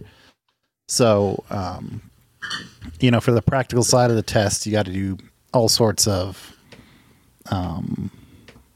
actions or activities on various components, right? So like carburetors. I've done a little bit of work on carburetors, so I felt pretty good about that, but we had a couple of spare carburetors, so we took one all the way apart and we worked on like setting the flow, replacing the jets, doing all that sort of stuff. Magneto, I spent like a whole afternoon in there internally timing a Bendix magneto. So I had timed a magneto to an engine, I don't know, 50 times, a lot. I feel fairly comfortable with it, but I'd never messed with the internal timing. So we cracked that thing open and I was able to set the points and internally time the magnet to the distributor and do all that sort of stuff. So that was pretty cool. Wow. And then my dad and then my dad, who used to be a maintenance instructor for King Airs, one evening gave me and then one of my buddies who's also working on his AMP basically like a classroom session on turbines, which I sent a picture, and Steph correctly identified it as being a PT6, an early PT6. Woohoo! Like it was a -21. So we went through that, like talked through all of the different functions that the different parts had in it. I don't know anything about turbines, so that was pretty helpful.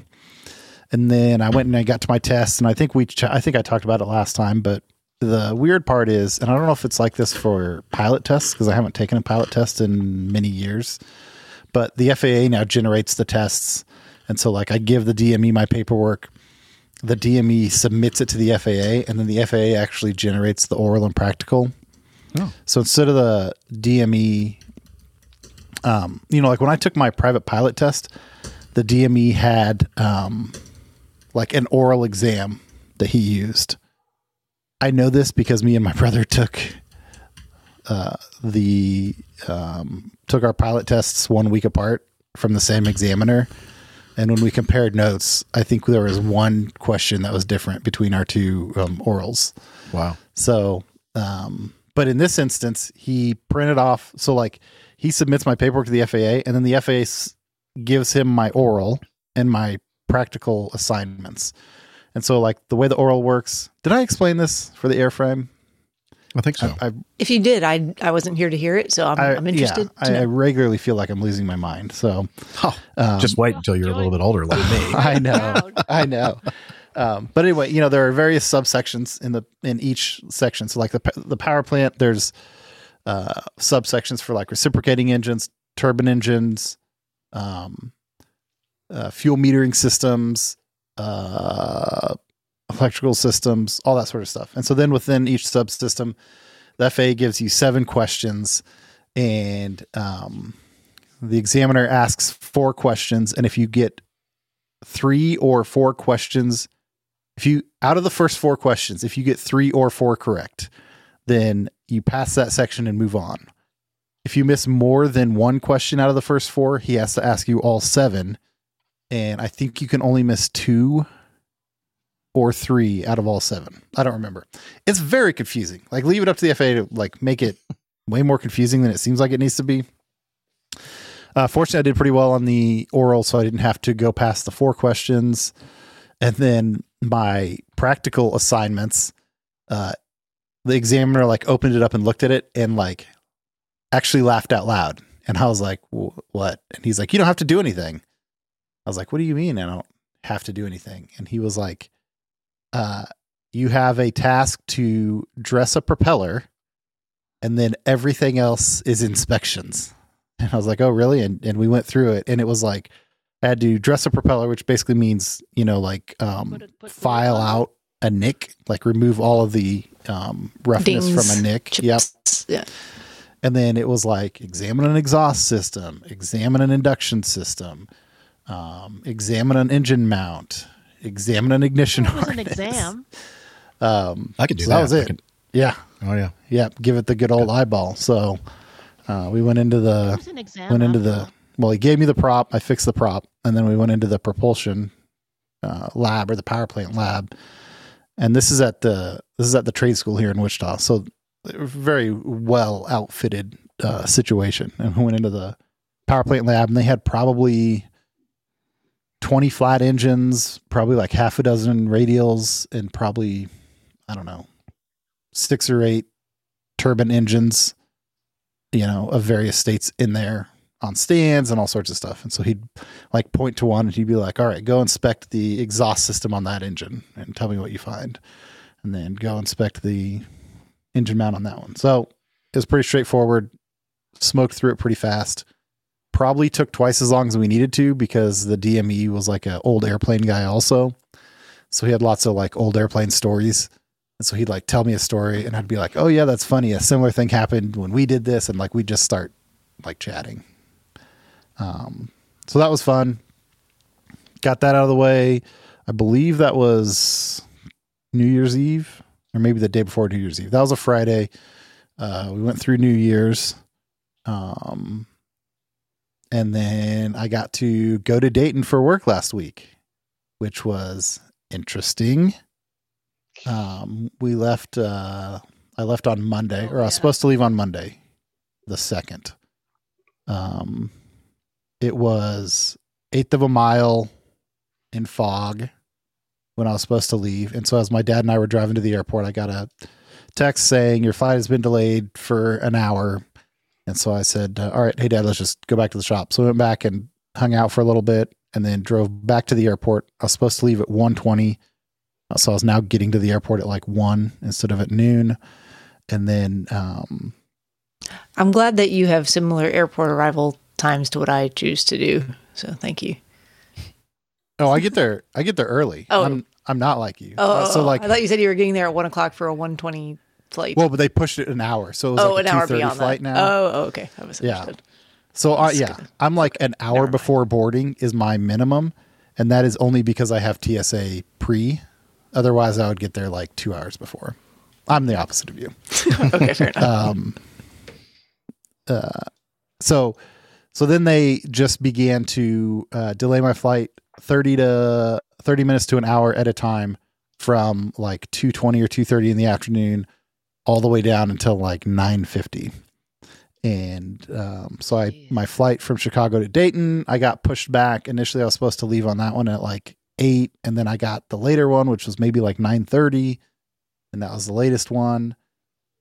And then eventually it looked like I wasn't even going to be able to make that. So I was up there talking to the gate agent, and I figured with bad weather in the Midwest, if I could make it to Chicago and spend the night in Chicago, I'd still probably be better off than just being stuck in Wichita. So I was talking to the gate agent, and I was like, now this airplane was supposed to arrive at 1 o'clock, and you're telling me it's now going to arrive at 9 o'clock. Is the crew still going to have any duty time left? And the gate agent was like, oh, yeah, it'll be fine. Yep, they'll be fine. It'll be fine. The airplane had been stuck in Denver all day. And so so I was like, yeah, they must have just like given him a new crew like halfway through the day. That's fine. And so then let's see, that's all. So at like 8:30, they come on and they say, oh, good news. Your airplane is in the air. It'll be here at 9:30, and we'll quickly get it deplaned and clean so we can get you on your way. And I'm thinking, okay, well, at least it's finally getting here. And then it lands, and it's now, because the airport's basically shut down, we're like the last flight of the night. It's very easy to tell that our airplane is taxiing in. So I'm watching it taxi in, and the gate agent says, good news, the airplane's here. We should have you up in the air, very soon, or whatever. It was only after all the people had deplaned that the gate agent was like, so it turns out, unfortunately, and I'm very disappointed with my own company for this, but the pilots have no time left. And we were all like, I say all, the 13 of us that were left for this 76-seat flight, we're all like, really? Are you kidding me? Did she not understand my question? Yeah. So, that was a big disappointment and a huge waste of a day. Because by the late afternoon, I was texting with my wife, and she was like, well, do you want me to come get you? And I was like, man, I wish they would just like delay this thing 2 hours at a time instead of an hour at a time. Because then you could at least like come pick me up and with the boys, and we could go to dinner, and then you could bring me back or whatever. But no, they like made it as inconvenient as possible. But after that, the next day I got on the early flight, had a relatively uneventful trip all the way to Dayton. Had a good session of work stuff happen at Dayton, and got home also uneventfully. Yay. So the rest of it was pretty good. Didn't get a chance to go to the museum in Dayton this time, because I went to it just a couple weeks ago in December. And I'm going back out there probably next week. So it might be another opportunity to go if I, cool. Yeah. You're going to be out there in February? Probably unlikely, I would say. Yeah. Okay. Because I think are you going to be out there in February? One of the trips that I bid for February, I haven't gotten the results yet, but I think one of them is a Dayton layover. I bet you didn't bid any Wichita, did you? I'm not sure. Maybe. Toronto? You haven't been to Wichita. Toronto? Nah. I don't know anybody in Toronto. Only Charlotte. Charlotte may have been one of the ones that, I don't know. Ooh. Yeah. Excellent. Anything else, Nick? I'm trying to think about it. I don't think so. I haven't flown in ages. I actually need to go back and, well, no, that's not true. So the day that I passed the power plant, I was going to say I may have run out of currency, but the day that I passed the power plant, I went out and flew the Luscombe a bunch because the weather was nice, and it was going out of annual at the end of the year. So in standard fashion, with old airplanes, I got my AMP, or I finished the AMP at like 11 a.m. and by 7 p.m. we had the Luscombe taken apart, and we're like, oh man, old airplane issues. We have a low cylinder, and we have a couple other things we have to deal with. But now I can sign it off. Now you can if I want to. Yeah, I don't have to. That's the other. So that's what I was telling everybody else. Is everybody said, "Oh, are you so excited?" and all this and all that, and I was like, it really doesn't change anything at all. Mm-hmm. Like, not now. I'm still going to do all the work. My dad's still going to look at everything. Basically, all it saves is whenever my dad decides that he doesn't want to have anything to do with airplanes anymore, I will not have to get out of aviation due to the prohibitive cost of maintenance. That's good to know. Which he's told me. So it's 3 years to get an inspection authorization, which is the next level up. So AMP can do everything except for major repairs, major alterations, and sign off annuals, basically. Cool. And to get an inspection authorization, you have to be a practicing AMP for 3 years. And so my dad's like, all right, the clock started January 1 of 2026. That's his retirement date. Yep. He's like, I'm done with everything. Cool. What you been doing, Jeff? Well, Liz, I have been busy out there flying. Finished up the trip that I was on when we recorded the last show. I was in Harrisburg, and Rebecca Saylor was my in-studio audience member. It was very nice meeting up with you, Rebecca, if you're watching or listening. And thank you for the pizza and the salad. That salad was really good, by the way, that she stuck in the refrigerator and had that after the show. So I got home on Friday. On Saturday, I had lunch with my youngest daughter, Natalie, to celebrate Christmas and our birthdays, mine on the 26th of December and hers on the 31st. And after lunch, we went, did some big screen TV shopping over at Costco. And we were looking at the big 65-inch televisions. And our number one criteria was to find one that had the smallest box that would actually fit in the trunk of my car and go through that little, pass-through area when you put the back seats forward. And we kept going, I think this one is probably the shortest one. And so we were doing all this stuff like with the cart and like up and, like standing up next to it. Well, after we did all that, then Natalie says, "Oh, Dad, there's a tape measure right there." Darn it. But then we used it and confirmed all of our very crude measurements before. But so bought her a really nice Sony Bravia 65-inch, really much nicer than the TV that I had been using, as my background last year or the year before. Is it an OLED? No, it's not an OLED. It wasn't that nice. Okay. Have you guys seen my super high-tech TV? Oh, yeah, that's nice. I like that. This one we got was a little bit bigger, a little bit flatter. 4x3, very retro. Yeah. That one's kind of like a cockroach. After the it's never going to die. It's still going to be working. Yeah, it's never going to die. Solid. Yeah. The VCR works too. Anyway, so she was happy. We were able to fit it in the car and get it over to her apartment and get it all set up. And then I I drove off and up to Roswell for a sing-in at the Vigil Mass on Saturday. Sunday, did all my normal singing stuff. And then Monday through Wednesday, I was out on another trip, 3-day trip with Brent. And we flew up to Newark, and we were supposed to go to Newark, back to Atlanta, then Newark layover. And I was going to meet up with Sam Dawson, one of the APG community members that has met up with Captain Nick over there in the UK. And is he in the chat room? He was in the chat room earlier. All right. Yeah. Hey, Sam. Sorry it didn't work out. Well, anyway, we were getting ready to push back for our flight back to Atlanta. And the tug driver came on and said something about some kind of liquid in the nose wheel area. And we're going, huh? That doesn't sound right.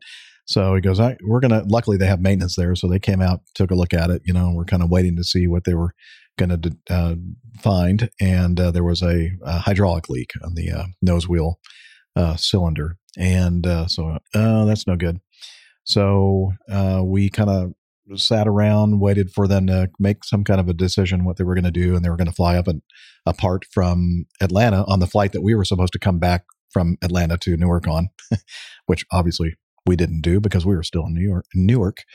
And so we ended up finally deadheading to Atlanta, got into Atlanta about 4:30, 5 o'clock or so, and had a domicile layover. And we decided that we'd ask if we could get a hotel in Atlanta near the airport, which we did. And is that a camel with two humps? Yes, a domicile. Okay.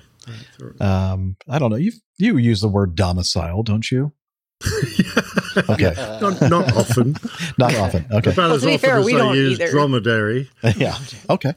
Well, anyway, so this is great because we were trying to figure out where we were going to have barbecue on this trip. And so we know places near the airport that have barbecue. So we ended up going to Brent's pickup truck and driving to the hotel in his truck, parked there, changed, and then drove over to the barbecue place, had some good barbecue. It was called Big Pit Boss Barbecue on Virginia Avenue. And then did anyone else think that for half a second Jeff was going to say Brent just had a bunch of barbecue ready to go in his that would have been impressive. Truck? I was just waiting for that. Yeah, all wrapped in foil. I just had to heat it up. A little, his wife had brought it down. Like food truck box. Ooh, that would be nice. We'll have to talk about that. See if we can upgrade his truck. Anyway, then after that, we went back to the hotel, and Monday night was the NCAA, National Collegiate Athletics Association, I believe is what that stands for. Championship game. In other words, the college football championship. The University of Georgia Bulldogs were in the game with Texas Christian University, TCU, and they just walloped TCU. It was like 65-7, the final score. But we watched that at the hotel. And next day, we were supposed to go, from Newark to Atlanta and then Omaha. But all we had to do was just kind of sleep a little bit later and go to the airport and fly one flight to Omaha. And had a nice long layover there. And no barbecue over there. And the NOTAMs kicked in. And then the NOTAMs kicked in the next morning. But again, we pretty much were unscathed by the whole thing. And that was it. So it was a really easy trip, one leg per day. which is my kind of trip. And short, not a 10-hour leg or whatever. And that was it. So this morning, I sang at a funeral at my church. Wasn't mine. And here we are on Thursday afternoon, Thursday evening. Go back out again on Sunday night, which is kind of not normal for me, but it's one of those trips where you fly one leg somewhere and then you have all the next day off. So it's like a 30-hour layover. And this is Burlington, Vermont, a very pretty place. Although I'm not sure I'm going to really get out and see much of it because it's supposed to be like the high is like 21 or something, which is like what? That's about -6, I think, Celsius. And yeah, and then of course that's the high, I think. So I would imagine we'll probably be staying inside the hotel the entire time. Hunkering. Yeah, hunkering down, yeah. And then the next day, anyway, so it's a 4-day trip altogether to get back on Wednesday. So that's it for me. All right. Coffee fund time. All right, let's talk about coffee and the coffee fund. Johnny, how much more coffee? No thanks. I love coffee. I love tea. I love the APG community. Coffee and tea and the Java and me. A cup, a cup, a cup, a cup, a cup. Oh, yeah. I wish you guys could hear Liz. Oh, that sounds so nice. The Coffee Fund is your way to support the show financially. And a couple of different ways to do that. The first, of course, is the Coffee Fund Classic method. Mostly one-offs, every once in a while kind of contributions. We do have some recurring contributors using the Classic method, and we do thank you very much for your continued support. Mrs. Karim, who uses this one-off quite often, about once a month. So thank you, Mazoots, for your continuing generous donations. And we also have something called Patreon. You can become a patron of the show via Patreon. We have a new producer.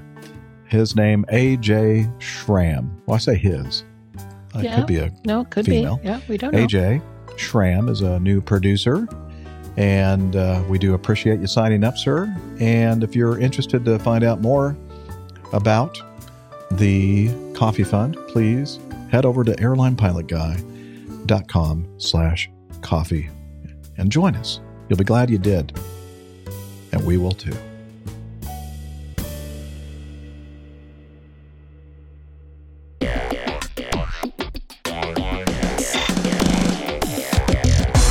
Captain, incoming message. All right, let's start off our feedback with this from Matt. He says, my feedback, corrections, and updates. Hello again, airline pilot guys and gals. If you don't remember me, I'm a community member who recently gave a lengthy history about some old aviators I'm related to. I have some corrections, this time to my statements, not yours. As an aside, I've always been under the impression that 10% truth is the requirement for flying tales, as one shouldn't let the truth get in the way of a good story. True.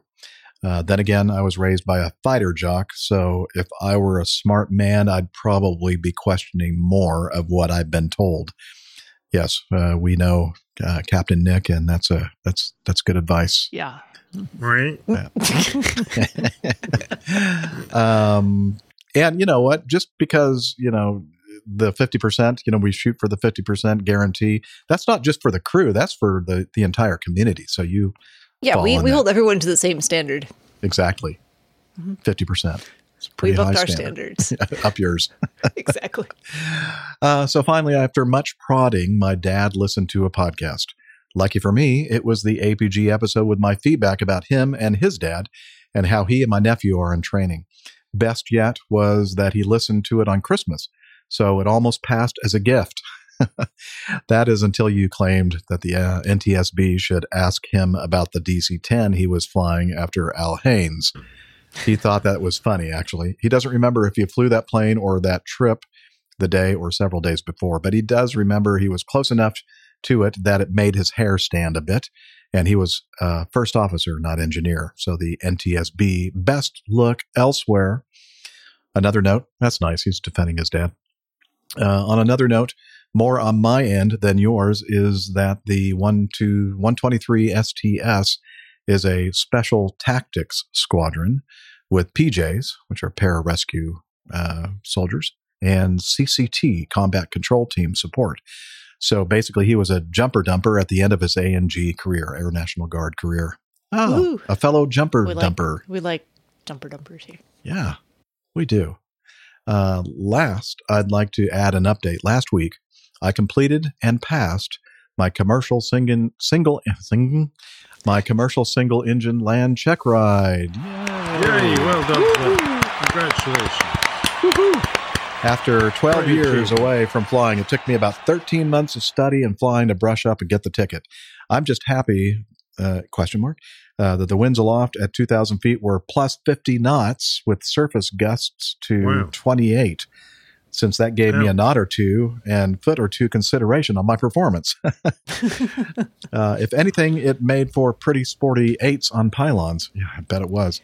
157 knot ground speed may not sound like much to you. You're going to have to explain that to me. What's an 8 on a pylon? It's a performance commercial maneuver where basically you're drawing kind of this like figure 8 around the ground, and it's based on I'm going to get all the wrong. It's been forever. 2 points on the ground, and speed and temperature and altitude and you know what? On earth for? I'm not going to explain it right now because I'm going to get it 100% wrong because it's been many years since I've done 8s on pylons, and I'm not a CFI. Well, you probably get. Oh, look at that! Blue. Oh, Liz, come on, that's harsh. Wait, you know what? Hold on, stand by. Oh no! Now we're going to have Miami stuff. Is this a practical flying test? You have to fly a figure of 8 over a pair of pylons? Yes. Yeah, but there are no pylons out there. Well, I guess maybe. Yeah. I guess if you're like over, so they're all Red Bull. If you're in Reno, there might be some pylons out there. They're pylons that you pick. Yeah.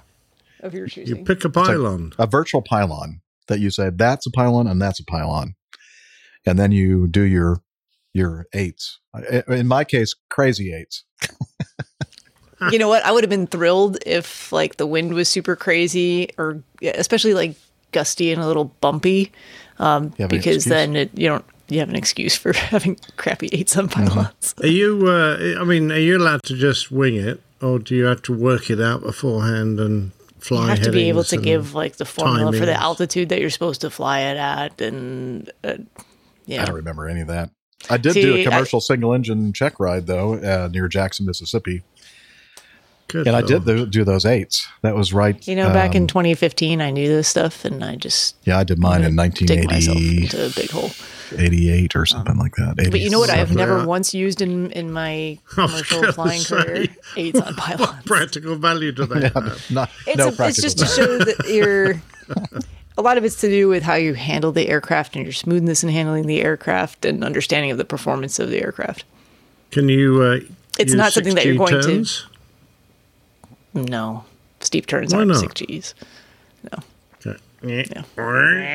Boring. Okay. Where were we? I'm intrigued. Okay. Before you were so rudely interrupted me, Captain Nick.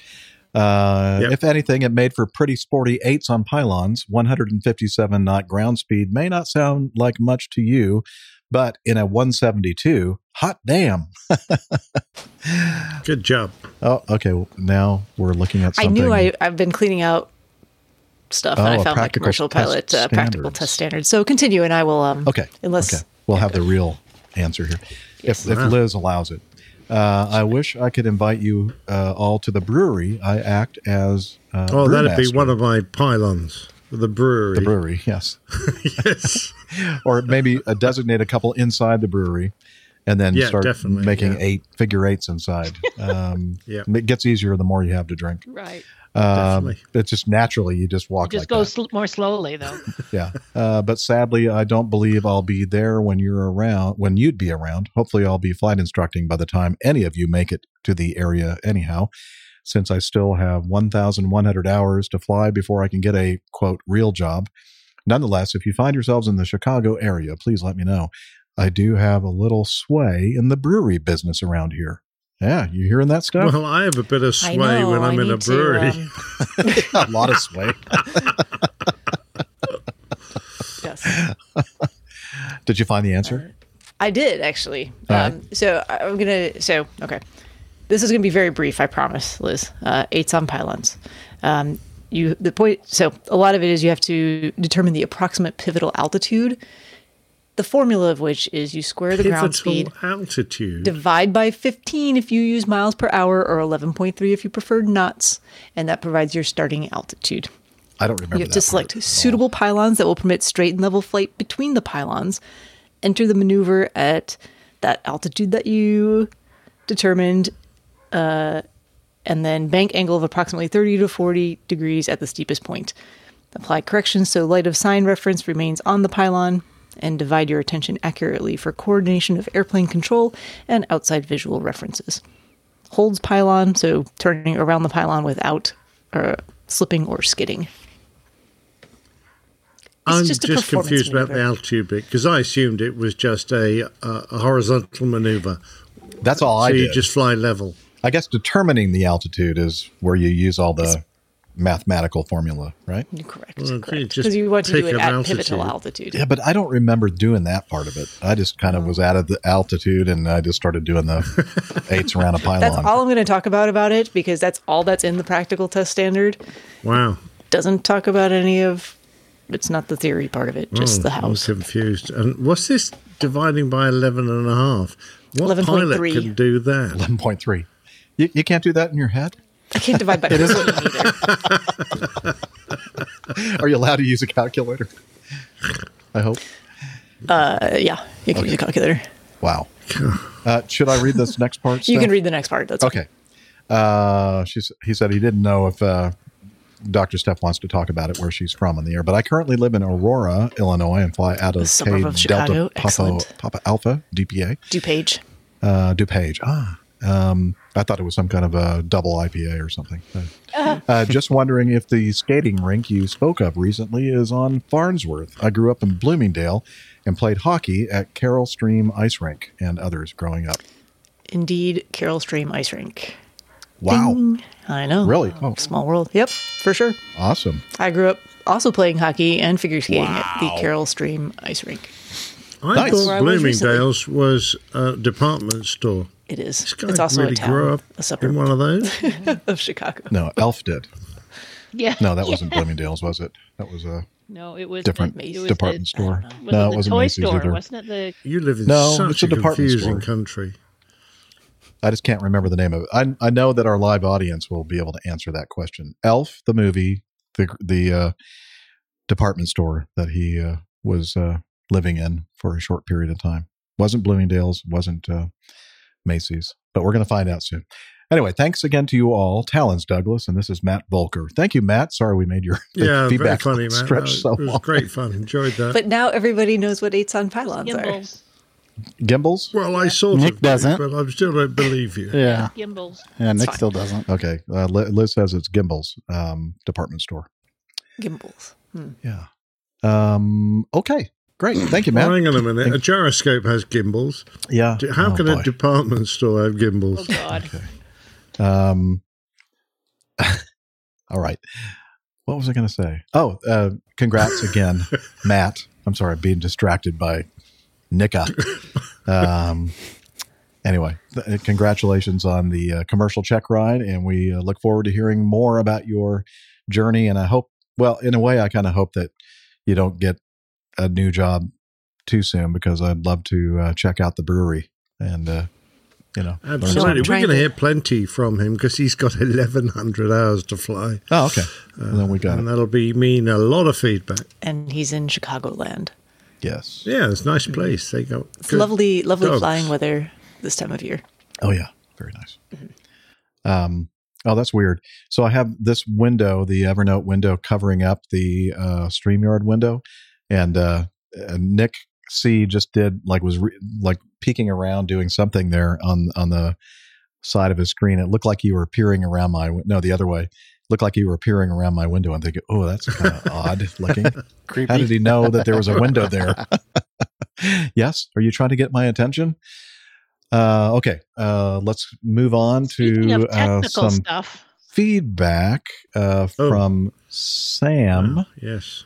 Sam Dawson, the guy that I was supposed to meet up with in Newark, and apparently we should call him Miami Sam. You'll see why in a minute. Let me. Liz already has the crickets up. Let's see. I have to reload this video file because I've learned my lesson. And mine worked fine. Video, I know, but that's what she said. I had mine. I had mine up for a while longer than yours. Well played. Thank you. You know, if it stays up for too long, you're supposed to go and see a doctor. Yeah, and then 4 hours. I'm still saying. Good thing we have a doctor on staff. I would call all my friends. That's right. Brag. Yeah, 4 hours. All right. Greetings, APG crew. In episode 549, you discussed the Mi-17 crash in Russia and asked if anyone could clarify the possible cause of vortex ring state. I started my aviation career as a U.S. Army helicopter pilot and even had the opportunity to fly the Mi-17 in the early 1990s after the fall of the Soviet Union. The reason I got to fly the Mi-17 was a story in itself. Initially, I was given a choice assignment, command of an ATC air traffic control training unit.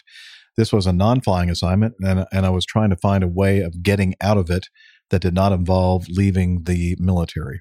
Declining the assignment was an end to your career, and the previous two captains honored with this assignment chose to resign rather than take it. Oh, wow. Finally, a line was tossed to me when a tasking came down asking for captains to volunteer for a UN assignment in Africa. I figured that while this was a non-flying assignment, it would give me a 6-month reprieve to find something else. Off I went to the Western Sahara Desert.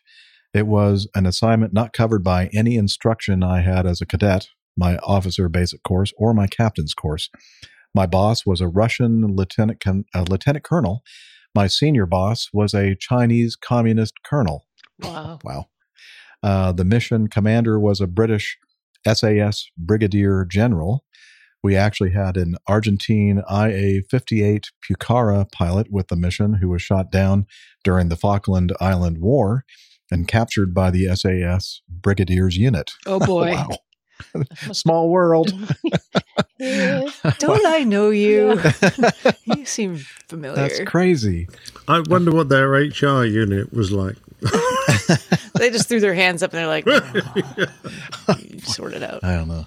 My team site consisted of 15 officers from all over the world, including Russian officers aside from my team site boss, who were Afghan war vets, cats and dogs sleeping together. Our air support was provided by Russian Mi-17 helicopters. At one point, my boss asked me if I wanted to fly the Mi-17. Of course, I responded that I would love the opportunity, but I added that I did not think the pilots would permit it. He laughed. Silly American. I am Russian lieutenant colonel. If I say you fly Mi-17, you fly Mi-17. So, perfect. Okay. So I got to know the Russian pilots and get some stick time in the Mi-17. I also learned one of my 3 politically incorrect lessons of the UN. Don't drink with the Russians. They drank vodka like it was water, and their idea of 12 hours bottle to throttle meant something different than it does in the West. Their watches were broken. Yeah. I think they liked me flying with them as they knew at least one crew member would be sober. Oh, God. The Mi-17 is a good airframe, something between the UH-60 and the CH-47 in the U.S. It is rugged, but the Russians did not put much into cockpit ergonomics or crew survivability. As an example, though 5-point harnesses have been standard in Western military aircraft for some time, the Mi-17 only had lap belts for the pilots. Wow. The flight engineer sat on a folding bench jump seat between the pilots and lacked even a lap belt. So in a crash sequence, he was going out the forward window. I think the Russians say "sabda," their version of "c'est la vie." But I digress. Vortex ring state. Nerd alert. Nerd alert! All right. All that for the little sound clip. That was so bad. First, let's talk about the basics of helicopter control, since many may not understand this.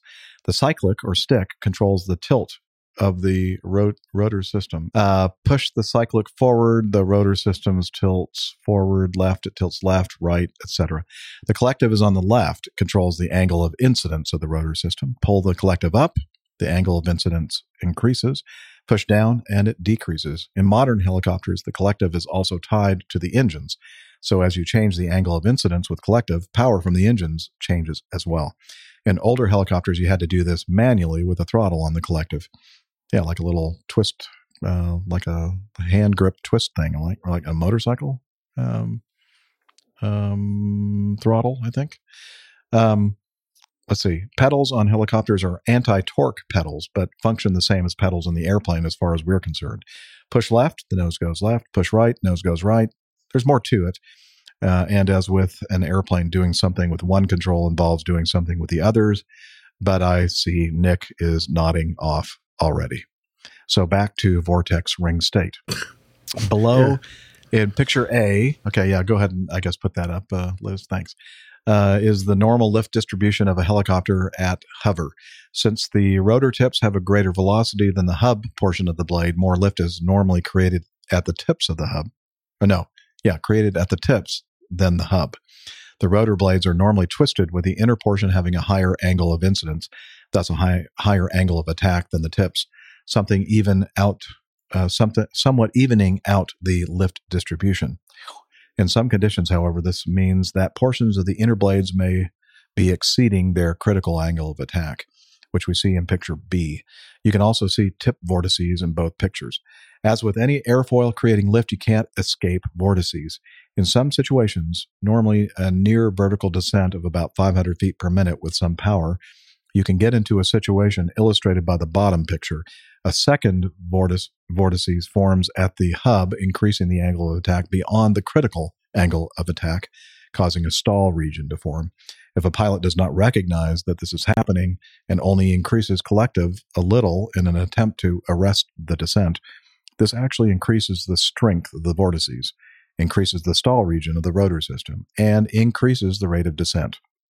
The descent can increase rapidly, so when a pilot in a vortex ring state overcomes the startle factor, then realizes what's happening and what to do, it's often too late. When I started flying helicopters, the recovery for a vortex ring state was to lower the collective while applying forward cyclic to fly out of it. The problem with this recovery is that it required a bit of altitude, something which you often did not have once the pilot recognized that was happening. Recently, a Swiss helicopter instructor by the name of Vouchard came up with a different and much more effective recovery method named, for some reason, the Vouchard recovery. This recovery involves left or right cyclic, depending on the direction of the rotor system turn, affecting a side step while raising collective. This gets you out of the vortices with minimal altitude loss. If you advance the attached video to the 220 point, there is an outstanding visual demonstration of both vortex ring state and the Vouchard recovery method. Some pretty swirly vortices forming on this helicopter that's in a slight descent. Now everything is really starting to increase, and we're starting to see the rotor hub in the middle, and then the thing is really decreased. So I guess they're doing the maneuver right now to That was kind of a sidestep. Yeah, he did a nice sidestep. It kind of broke the symmetry of that cycle of air, didn't it? Mm-hmm. Yeah. It's cool with the just having that visual. So if you're just listening, we're watching this helicopter doing what was just described with that 500 foot per minute descent, but they've got kind of a spray applicator system, which gives a visual representation of what the vortices are doing. Very the neat. Blades. Yes, that's the Bouchard. Cool. And it's stunning scenery apart from anything else. I got some slow motion replays going on here.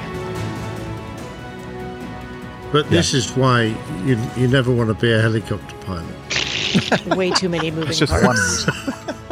Yeah, one of the many reasons why you shouldn't be a helicopter pilot. How about a Russian helicopter pilot? Yeah. Well, they don't go that fast to be Russian, do they? I get it. Here's some footage of the actual controls of somebody, the pilot. I reckon he's just stirring the pot. Do you think you stick that picture of the that it was very impressive. Of the three states A, B, and C up again. I'm looking at the direction of the arrows, and when the rotor appears to be stalled, the arrows are pointing upwards, which is the direction the lift goes. So I'm just a wee bit confused about that because the lift appears to be acting downwards. Yeah, and, the way they've drawn it is lift with appears to be acting upwards in opposition of the rate of descent. So I'm going to poo-poo your pictures. I don't think that's lift. Think about though, how a that's helicopter works. No, I can't. Which direction are you? Which direction are you trying to move? I can't I go don't think there. anyone can. They make it all up. It's all unicorns and fairy dust. Smoke and mirrors. Yeah. It makes perfect sense to me. Really? That you got lift going upwards? It's not lift. So the lift is It's actually vortices. what's coming. It's If you imagine, more, if you imagine that the arrows are the direction the That's trying to force is push being you. applied, right? Yes. So like, Yeah, the well, rotor. we don't represent forces like that. Forces go in the direction they're acting. Right. No, I agree. But And we're that is just the explaining direction to you that how they're the picture acting. works. yeah. Well, Because the I kind helicopter wouldn't I have kind of something pulling intuitively it understand what he's trying to get at, Yes. but I'm just going. You need to point the red arrows downwards and the green arrows upwards, and then I'll be happy. You could do it that way too. But Thank Okay. we don't. Art department. Maybe. Right. Get on that. All right. Yeah, very good. The people that are Apart at from this that, very good. the people at I'm in very this impressed. apartment complex are probably, what is that new guy yelling Yelling at? about, yeah. What a weirdo. Yeah. What a weirdo. Yeah. Anyway, so that's pretty cool. Let me continue with Sam's, what do they call that? When you get a Feedback. doctorate? Dissertation. Dissertation. There we go. Master's degree. Yeah. Now, now, I did not say at any point settling with power, which is also mentioned in the article as a cause, and it is made to sound synonymous with a vortex ring state. The FAA considers them to be the same, but throughout the rest of the world, there is a difference. Settling with power is when the helicopter has too much mass, too little altitude, and thus too little time to stop a descent. This would be similar to an airplane landing, but not having enough reverse thrust to stop forward movement. In settling with power, the descent rate slows, but the aircraft continues to descend. The big difference here is that in vortex ring state, the rate of descent increases, while in settling with power, the descent slows but does not stop. I'm not sure which one was a factor in this accident. We were talking about that in the previous show, the MI-17 accident. Let's see. I guess show that second pretty picture there, Yes, Liz, sir. in the slides. Isn't that pretty? Oh, there you go. Does that make you That's what I happier? was saying unicorns and fairy dust. Yeah.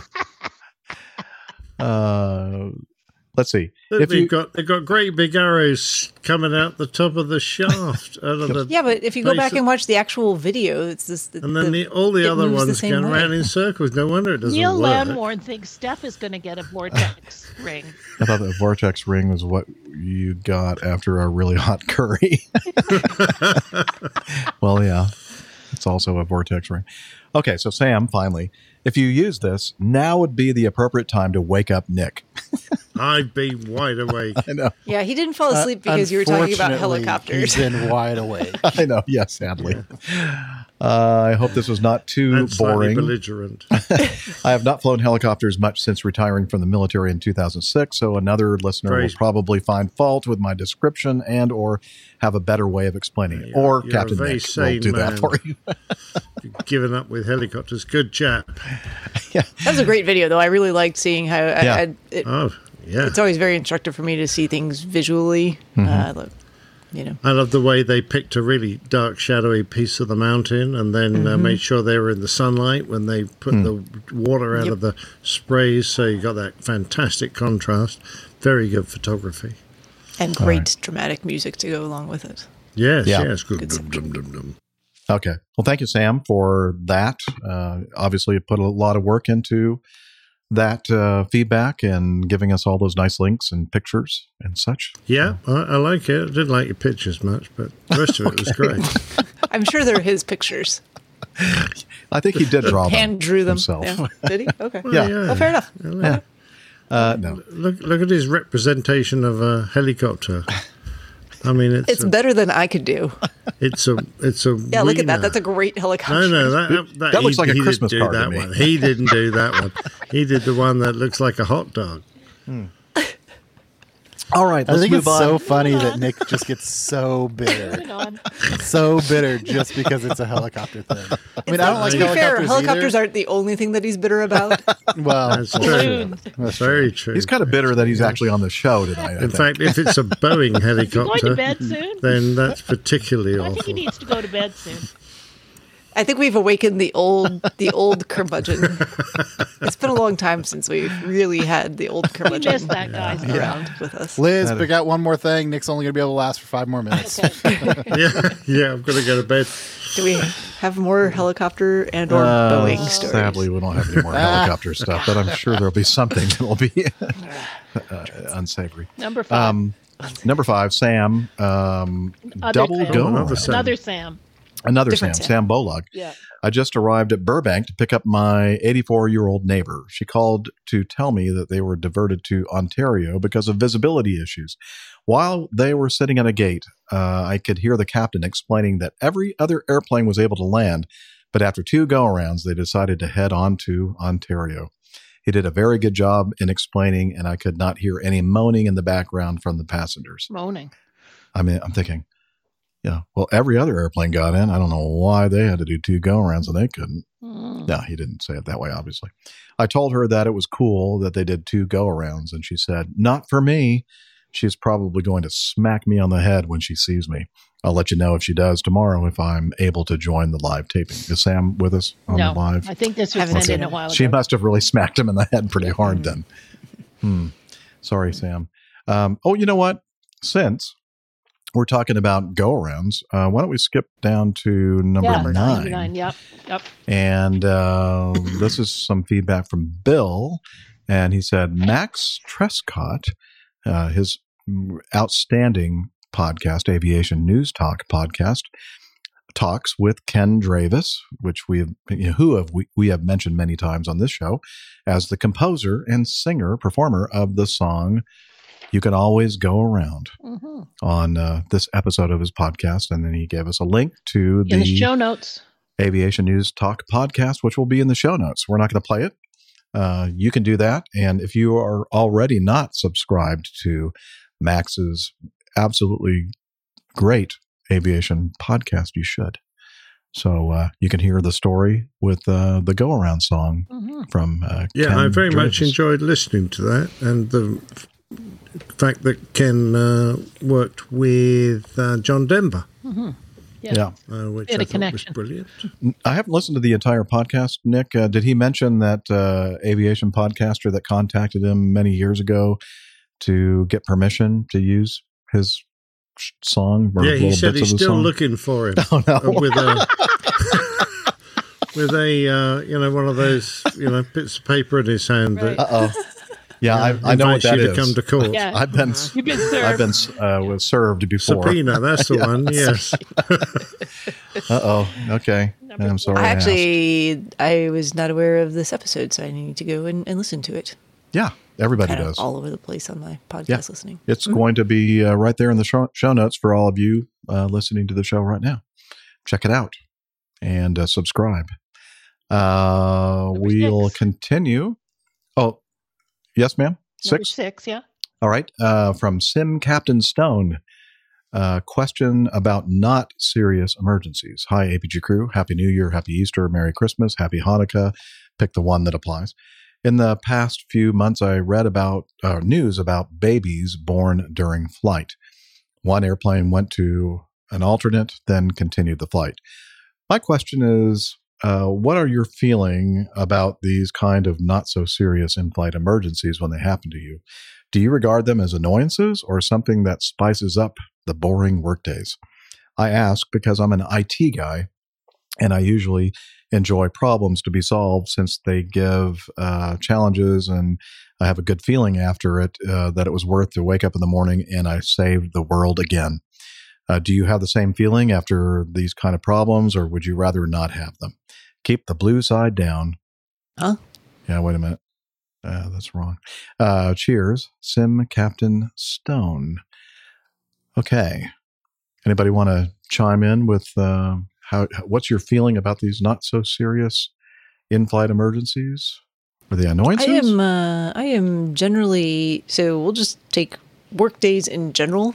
So whether that's flying or my other day job, I prefer things to run quite smoothly. I don't, it's inevitable that occasionally things will not go smoothly.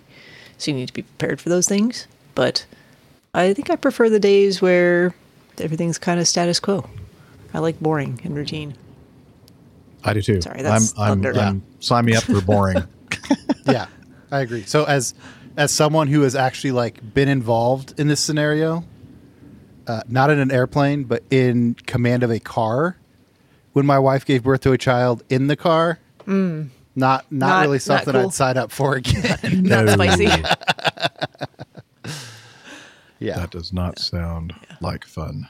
Don't like those. Yeah, I mean, it's important to be able to deal with those things when they arise, but I definitely prefer the days where it's status quo and routine and everything hums along smoothly.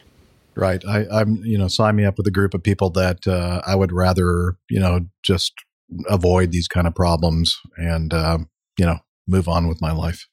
How about you, Captain Nick? Are you the one that seeks out these kind of serious or not so serious in-flight emergencies? You're muted, sir. Yeah, sorry about that. Yeah, certainly not. They're usually just an annoyance and a lot of additional work, paperwork, etc. So, you turn what is a nice, pleasant, and conventional flight into something that then requires, hassle and just extra time. If you get a major emergency, fine, that's usually fairly cut and dried. And what's more, your flight will usually terminate wherever you park the airplane. Certainly for a good night's rest. If you're on a long-haul flight and you get hassles through minor problems, whether they be with the passengers or the aircraft, you can guarantee that you're going to be take you a lot longer to get into the hotel and get some well-deserved rest. You may have to extend your duty day to the absolute limits. And, you'll just feel frustrated often and a bit annoyed that things didn't go smoothly. You're continually explaining to the passengers reasons for delay and for unusual procedures, etc. They're not often very patient if it's not a major thing. Major things, usually the passengers are absolutely fine. They just appreciate your efforts. The minor things, they just think they're a hassle for them to deal with because it's upsetting their travel plans usually. Interesting you mentioned giving birth, not that I've done that, on board during a flight, and I haven't actually had anyone give birth on my flights, but I was just trying to remind myself what nationality a baby born on board an aircraft is. I'm not certain whether it's the country you're flying over or the nationality of the airline you're flying with. I feel like we've had this conversation before, and I don't remember the answer. Or was it the nationality of the mother? I'm not actually certain. If there's a legal expert, and I have a feeling it varies depending on the country of the airspace that you're in, the origin of the airline. Yeah. I don't know. Anyway, by the by. I remember having the discussion, but I don't think we ever came up with a definitive answer. We might have, but I feel like it was many, many, many episodes ago, and I don't remember. Definitely don't want diversions, because usually then you're stuck somewhere waiting for weather to pick up or clear at your intended base. You're extending your duty day to the absolute maximum, so you stand a chance of refueling and taking off once that weather is improved, and it just makes the day hugely long and very frustrating. No diversions, you can kiss that off as far as I'm concerned. So, Liz, did you say something about having an answer? Birthright citizenship for children born on a plane. Oh, hang on. We're going to bring you in. Oh, okay. Here I come. Okay. So, according to Google, It's birthright citizenship for children born on a plane or ship. If a child is born on a plane or ship registered in the USA or Canada, the child would acquire birthright citizenship. The child may acquire American or Canadian citizenship. Most countries in the world have abolished or introduced a restriction on the right of soil. Oh, it goes on and on here. So it sounds like you can opt for either the citizenship of the mother or the citizenship of the where the plane's registered. Whichever one's better. Yeah. Yeah, it's interesting, isn't it? Because we have a definite limit when expectant mothers are allowed to fly, the number of weeks they've been pregnant, and they require a doctor's note if they're getting close to that limit, confirming the due date. And you're not allowed to fly within a certain number of weeks of that due date. And there is a particular country where we used to pick up a lot of pregnant ladies who presented their doctor's letters, and they looked hugely pregnant and frequently gave birth on board. Oh, wow. What country? Yeah, we suspect Nigeria. Yeah, but I wasn't going to say that. I was not going to say that. Well, we're just guessing. We're just throwing things out. Just speculating. And we speculated it was so that their child had a different nationality from the one that they might have had otherwise. Yes, the final thing on this is there is no universal rule for how a country determines the citizenship of a newborn. They're different rules, and countries choose what they want. So, do your research. You guys are very generous. You hand about left, right, and centre. I'm very impressed. There you go. Well, that's the kind of people we are. Have you thought of building a wall on these airplanes? On the airplane? There are. They're called bulkheads. If you're aft of the bulkhead, you do not get birthright citizenship. Yes. Sorry. You have to be forward of the bulkhead. Fair enough. That sounds absolutely elitist and Number 7. Well, just move discriminatory. On, Anyway, before the lawyers get in touch here. Thank you, Captain Stone, for your question. Steve says, and I'm going to read this very slowly. I agree with you, Jeff. All right, let's move on to the Jeff next. is right. Oh, wait. I do not want to listen to someone on the phone on a commercial flight. I don't know anyone who wants to eliminate the last place you can be in quiet isolation during a workday or on vacation. Everyone I've ever spoken to loves the fact that when we're flying, they are reachable by phone. Apparently, there's somebody on the crew that disagrees with this. In the days before, just with that one thing, the last place. There've been phones on on aircraft since the bloody 70s. No one could afford to use them. Nobody plugged into exactly. Nobody used them because cabin wall and like $10 a minute or something. Yeah, so and you have to give your credit card. Sorry, and there was some minimum charge, and Yeah. Okay, in the days before cell phones, driving was a quiet time, but today only flying gives us that peace. So many of us have clients or employers who expect us to be available 24/7, and flying has been our one escape where it's understood we are unreachable. I do not want that quiet time taken away. If someone needs to communicate from planes at the moment, they can pay for Wi-Fi and send texts and emails.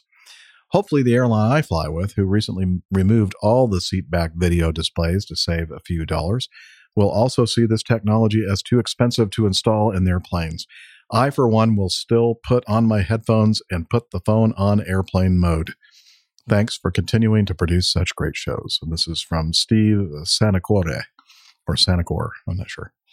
Well, I don't think Steve's making a bad point. I think if he wants to switch off, put his feet up and ignore his boss while he's flying around the world, when he could in fact be working and taking calls and, being a productive member of the team, I quite...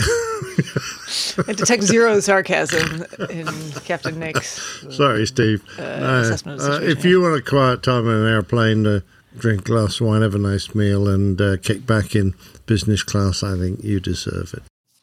You do. And thank you for your feedback. And this is going to be it, folks. This feedback, number 10, from Vernon. Let's see. Getting home / Southwest debacle. And he sent us some audio feedback. He said, the final saga, getting home. Sorry, no jazz in the background. Hope the new year is good for you, or good to you. Fly safe, Vernon. Greetings, Captain Jeff and crew. It's Vernon Tryon from Fort Morgan, Colorado. I last sent you a feedback on your birthday when I was marooned in San Diego, and I hope nobody had a lot of sympathy for me being marooned in San Diego. Thought I'd give you the follow-up on our getting back to Colorado. In review, Southwest, as they were falling apart, canceled our Sunday night or Christmas night flight. That was rescheduled for Tuesday, which fortunately they canceled that one well over 24 hours before that flight, so we had some time to make some hotel reservations and so on. And then finally was able to book a United flight from San Diego to Denver on Wednesday night after Christmas. And that was an interesting flight. It was in the 737 MAX, and we arrived in Denver in a blizzard. The captain was great with the PAs. You could hear them. You could understand what he was talking about. And we knew it was going to snow in Denver, but I think more happened to that storm than really anybody knew. And as we were approaching Denver, he said that we were going to have to enter a holding pattern because the runway braking action was poor and they couldn't land under that situation. So I was following this on Flight Tracker, and I will in another email text you the screenshots I took of this whole scenario because it was quite interesting. Went around the holding pattern once, and he said, all right, braking action is fair. We can land on that, and on we go. And that holding pattern was so smooth, the entries, that I could once in a while feel, yeah, we're turning, but didn't have a sense of it. And of course, it was after dark, and there was no outside visual reference. Made an approach to the north on one of the east runways, and looking out the window, and occasionally I could see some lights, and usually not. And then suddenly a power increase and a pitch up, and I sang your song, oh, you can always go around, that's what we're doing. And then he made the PA and said the braking action was poor on that runway. Another runway had been de-iced, and we would go around to that other runway, and he said, don't worry, we have plenty of fuel. It'll take about 15 minutes to do this. He broke around to the east and then lined up with one landing to the north on one of the west runways, and came in and just made one of the best landings we'd been in on an airliner. And that braking, when he hit the reverses and the brake, to me, that was good braking. Although once we left the runway, it was like 2 miles an hour, probably 5, on the taxi to the gate, taking it very, very slowly. And I'll send you a picture or two of what it looked like out the window. I took a screenshot of the weather at that point. It was 11 o'clock that Wednesday night, and it was 300.5. So I got to experience, I think, probably my first go-around as being a passenger in an airliner. And the whole flight was executed by the book. Good PAs, and I really appreciated, as my wife did, she's bragged about that pilot, keeping us informed of what we were doing and doing it so clearly.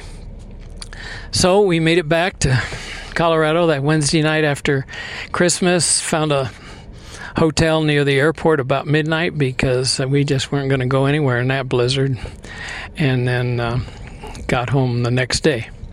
So that's the and then Southwest has, as you know, said that they would reimburse people for their hotels and flights, and I submitted that bill to them last weekend, so we'll see if they pay up. Everybody that was involved in flight delays during that period of time got 25,000 award miles, which both my wife and I have received and booked. So we'll just see if they follow through, and I assume they will. I imagine they'll take a while to get any refunds, but I think they're doing the right thing for what they had to deal with. So that's the kind of the end of that saga, and I thought I'd give you an update. This is Vernon Tryon. What am I? Let's see. Former CFI, retired air traffic controller. No, it's usually the other way around. And if I can figure out how to shut this off, that's the end of my input. Bye now. Good luck with that. Okay. I feel like he hasn't shut it off yet. No, he's still going. Okay. There it is. As you said, it can always go around, especially when conditions aren't. When braking action is poor. Yeah, poor, that's no good. That's just barely better than nil. Nil. Couldn't always go around. Again, refer to the Max Trescott Aviation Talk, News Talk podcast for Ken Dravis and how he came up with this absolutely amazing song, You Can Always Go Around. I have to apologize. Liz and I did not notice until we were listening to Vernon's audio feedback that he had sent us another email with all those other images. So we're going to have that in the show notes. So it gives you a good reason. Because I was looking through, I was like, there's no picture of... Yeah.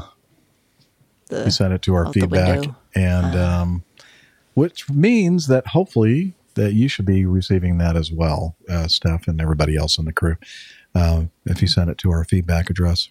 I'm still trying to work out this this email debacle. It's in feedback, but anyway. I think it's not feedback? I think he sent it to you directly, I think. Oh, maybe he sent it to me directly. Anyway, okay, let me no check. big deal. Well, no, I'm looking at the feedback. Feedback? The feedback. Feedback at Airline Pilot Guy. Well, it's not in Evernote though. That's what I'm. Oh, well, I don't know why I didn't make it there. But okay. Anyway, never mind. Should have gotten to everybody. Yesterday he sent it at 6:23 p.m. So thank you, Vernon, for that audio feedback. I always appreciate you taking the time to do that. I'm glad that it was a happy ending and that you got back on your United flight. It's a miracle that you didn't, crash and die on that 737 Max. But, as you said, Southwest, they're a great airline, and I'm sure they'll follow through with the promises made to reimburse, reasonable costs for people. And, that's all. I think I heard in the news that this whole thing that they went through, about a week or two ago, was going to cost them like 800 and something million, wow. Getting close to almost $1 billion, which pretty much wipes out their entire profit, I think, from 2022. Live and learn. Sounds like they're doing the right thing. So yeah, but the way you earn that business back is to make it right. Yeah, it's the way. It's not what happens, but how you react to it. Right. Okay, let's talk. When he said they touched down and he thought the braking action was good and the thrust reversers came on until they left the runway, I thought he was going to say they left the runway against the will of the pilots.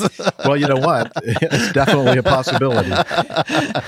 And, and I was going to, thank you for mentioning that, Nick C., because there are, the way they prepare runways and clear them of ice and snow and contaminants, and so you have a nice, safe, reasonably friction filled spot to stop your airplane. They don't necessarily do that same kind of a treatment to taxiways. In fact, they hardly ever do. Yeah. So, and there have been so many incidents, and I'm sure we've talked about several of them on this show, where people go and they're turning off the runway, and as soon as they hit that taxiway, they just go sliding off and into the grass or whatever. And it's every time I'm operating in that kind of environment, I'm very, which is very unusual for me to taxi extremely slowly and deliberately. When it's these kind of slippery conditions, I really take my time, leave both engines running so that you have the ability to use reverse and, play tractor if you have to, with your reversers to keep the airplane going the right way. And it's a good thing keep from Vernon hitting wasn't things. on a Southwest flight because they're fast taxiers. But I bet even Southwest slows it down in those conditions. I am sure. Yeah, because they operate into places like O'Hare and Midway. I mean, it gets pretty snowy, icy in the wintertime up there.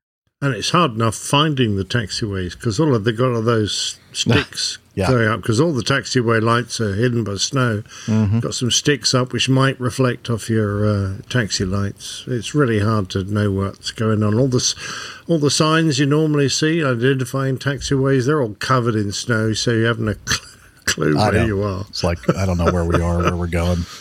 Just hope for the best.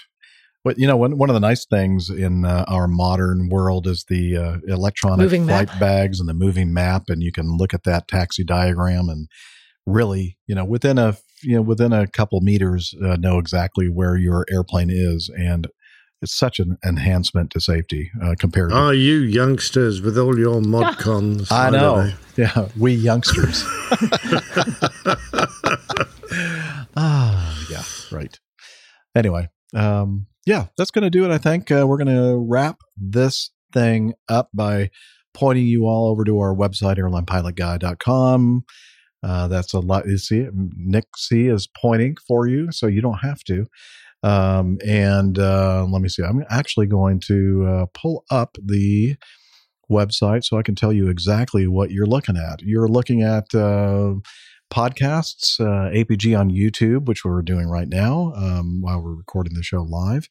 APG Crew, a little information about us, and Plane Tales, also a great place to go to learn more about more in-depth information about the Plane Tales that the Old Pilot does for us. Library, if you're into reading books, mostly aviation related, the APG Library and our librarian Tiffany manages that for us. Thank you, Tiffany. And up there in Buffalo, speaking of winter weather and snow, oh my gosh, I hope that she's still alive. Has anybody heard from her recently? Yes, she's alive. Okay, good. We heard from her after, I think, the most recent it's storm that melted they now. had. Oh, good. Or good. during it, at least. Yeah. Information about the Coffee Fund, the APG store, ways to contact us, and of course the calendar for the APG community. So check it out, airlinepilotguy.com. And we're also on social media. And Steph, thank you for being back because you do this so well. Who did social media duties while I was gone? I'm curious. Did you just skip over them altogether? Mostly Captain Nick, but he does a pretty good job. Yeah, okay. He's a fair stand-in. I bet he did great. So, hey, the social medias. That would be places like that's the wrong one. Email Yeah, address, wrong one. feedback@airlinepilotguy.com. Social media feedback address. I almost said you can head over to feedback.com. You But cannot Steph, head you there. should know That's not this a by thing. now. You don't need those little. I'm a little out of practice. I'm a little rusty. I don't know, but it is like riding a bicycle. We'll get right back on that horse here. So we'll mix all the metaphors. You can head to Facebook. It's facebook.com/airlinepilotguy. Also Twitter. We are at APG Crew with individual Twitter handles pinned to the top of that page. And APG Crew on Instagram. There's pictures and Nick's artwork and probably hasn't been updated in about 5 years, but No, updated daily. Daily. I'm on there lots. Oh, okay. Nick is making it not neglected. Well, at least weekly with the artwork. Perfect. So if you're missing out on seeing the artwork, that's where you can find it. And if you really want to chat with some folks who are into the community and want to do more in-depth things, that would be Slack is where you'd like to look. That would be Slack. And let's see if Hillel is with us. Oh, yeah. I hear Is that the rain or the I hear the shower. It's the shower. Hillel, Slack? Okay, but I'm dripping wet. That's okay. We're used to it. Come on over here. Tell us about Slack. APG listeners, please join us on our Slack team. Slack is a communication, coordination, and sharing platform that works on your mobile, laptop, or browser. On Slack, we share news and ideas, we suggest episode and Plain Tales topics, we plan events and meetups. To get into the Slack team, please email me at slack@airlinepilotguy.com. That's SLACK, Sierra Lima Alpha Charlie Kilo @airlinepilotguy.com. Or send me a tweet with your preferred email address to @Hillel, and I'll send you an invitation. That's Hillel, spelled Hotel India 11 Echo 1, and see you in Slack. Well, thank you very much, Hillel, for telling us all about Slack. You've got to try these towels. They're my towels. They were new at the apartment, the new place? Or Yeah, no? I bought some new towels. Oh, okay. Yeah, because, you know, Excellent. how I have this design kind of thing and decorating, and it's my thing. If I were you, I'd buy some more. I will, yeah. A separate set. Keep them I'll hidden. buy some new ones, yes, for sure. But we do appreciate Hillel's management of the Slack team. And finally, we'd also like to thank our producer, Liz. Come on in. Yay. Liz, come on. Thank you, There we Liz. go. Thank you so much for all the hard work. you do in the Welcome. background. And while we're doing the show, she is very active in commentary while we're doing the show. And singing. And singing and all of that stuff, but mostly all the work that she does in preparation for the show is just amazing. So thank you very much, Liz. You're welcome. And until next time, wishing you all clear skies and limited visibility and tailwinds. Talons, Douglas. Cheers, y'all. Bye, everybody. See you next time. Bye-bye. Yeah, he's up in the sky. It's the airline pilot guy. Good day.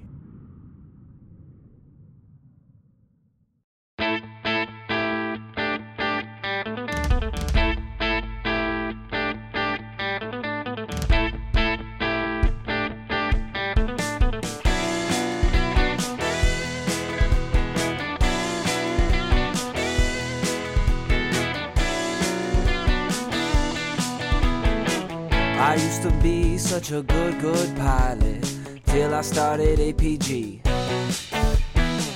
I opened doors for little old ladies. I helped them to their seats. Airline pilot guy, I fly America. Oh, airline pilot guy, he can land in heavy fog.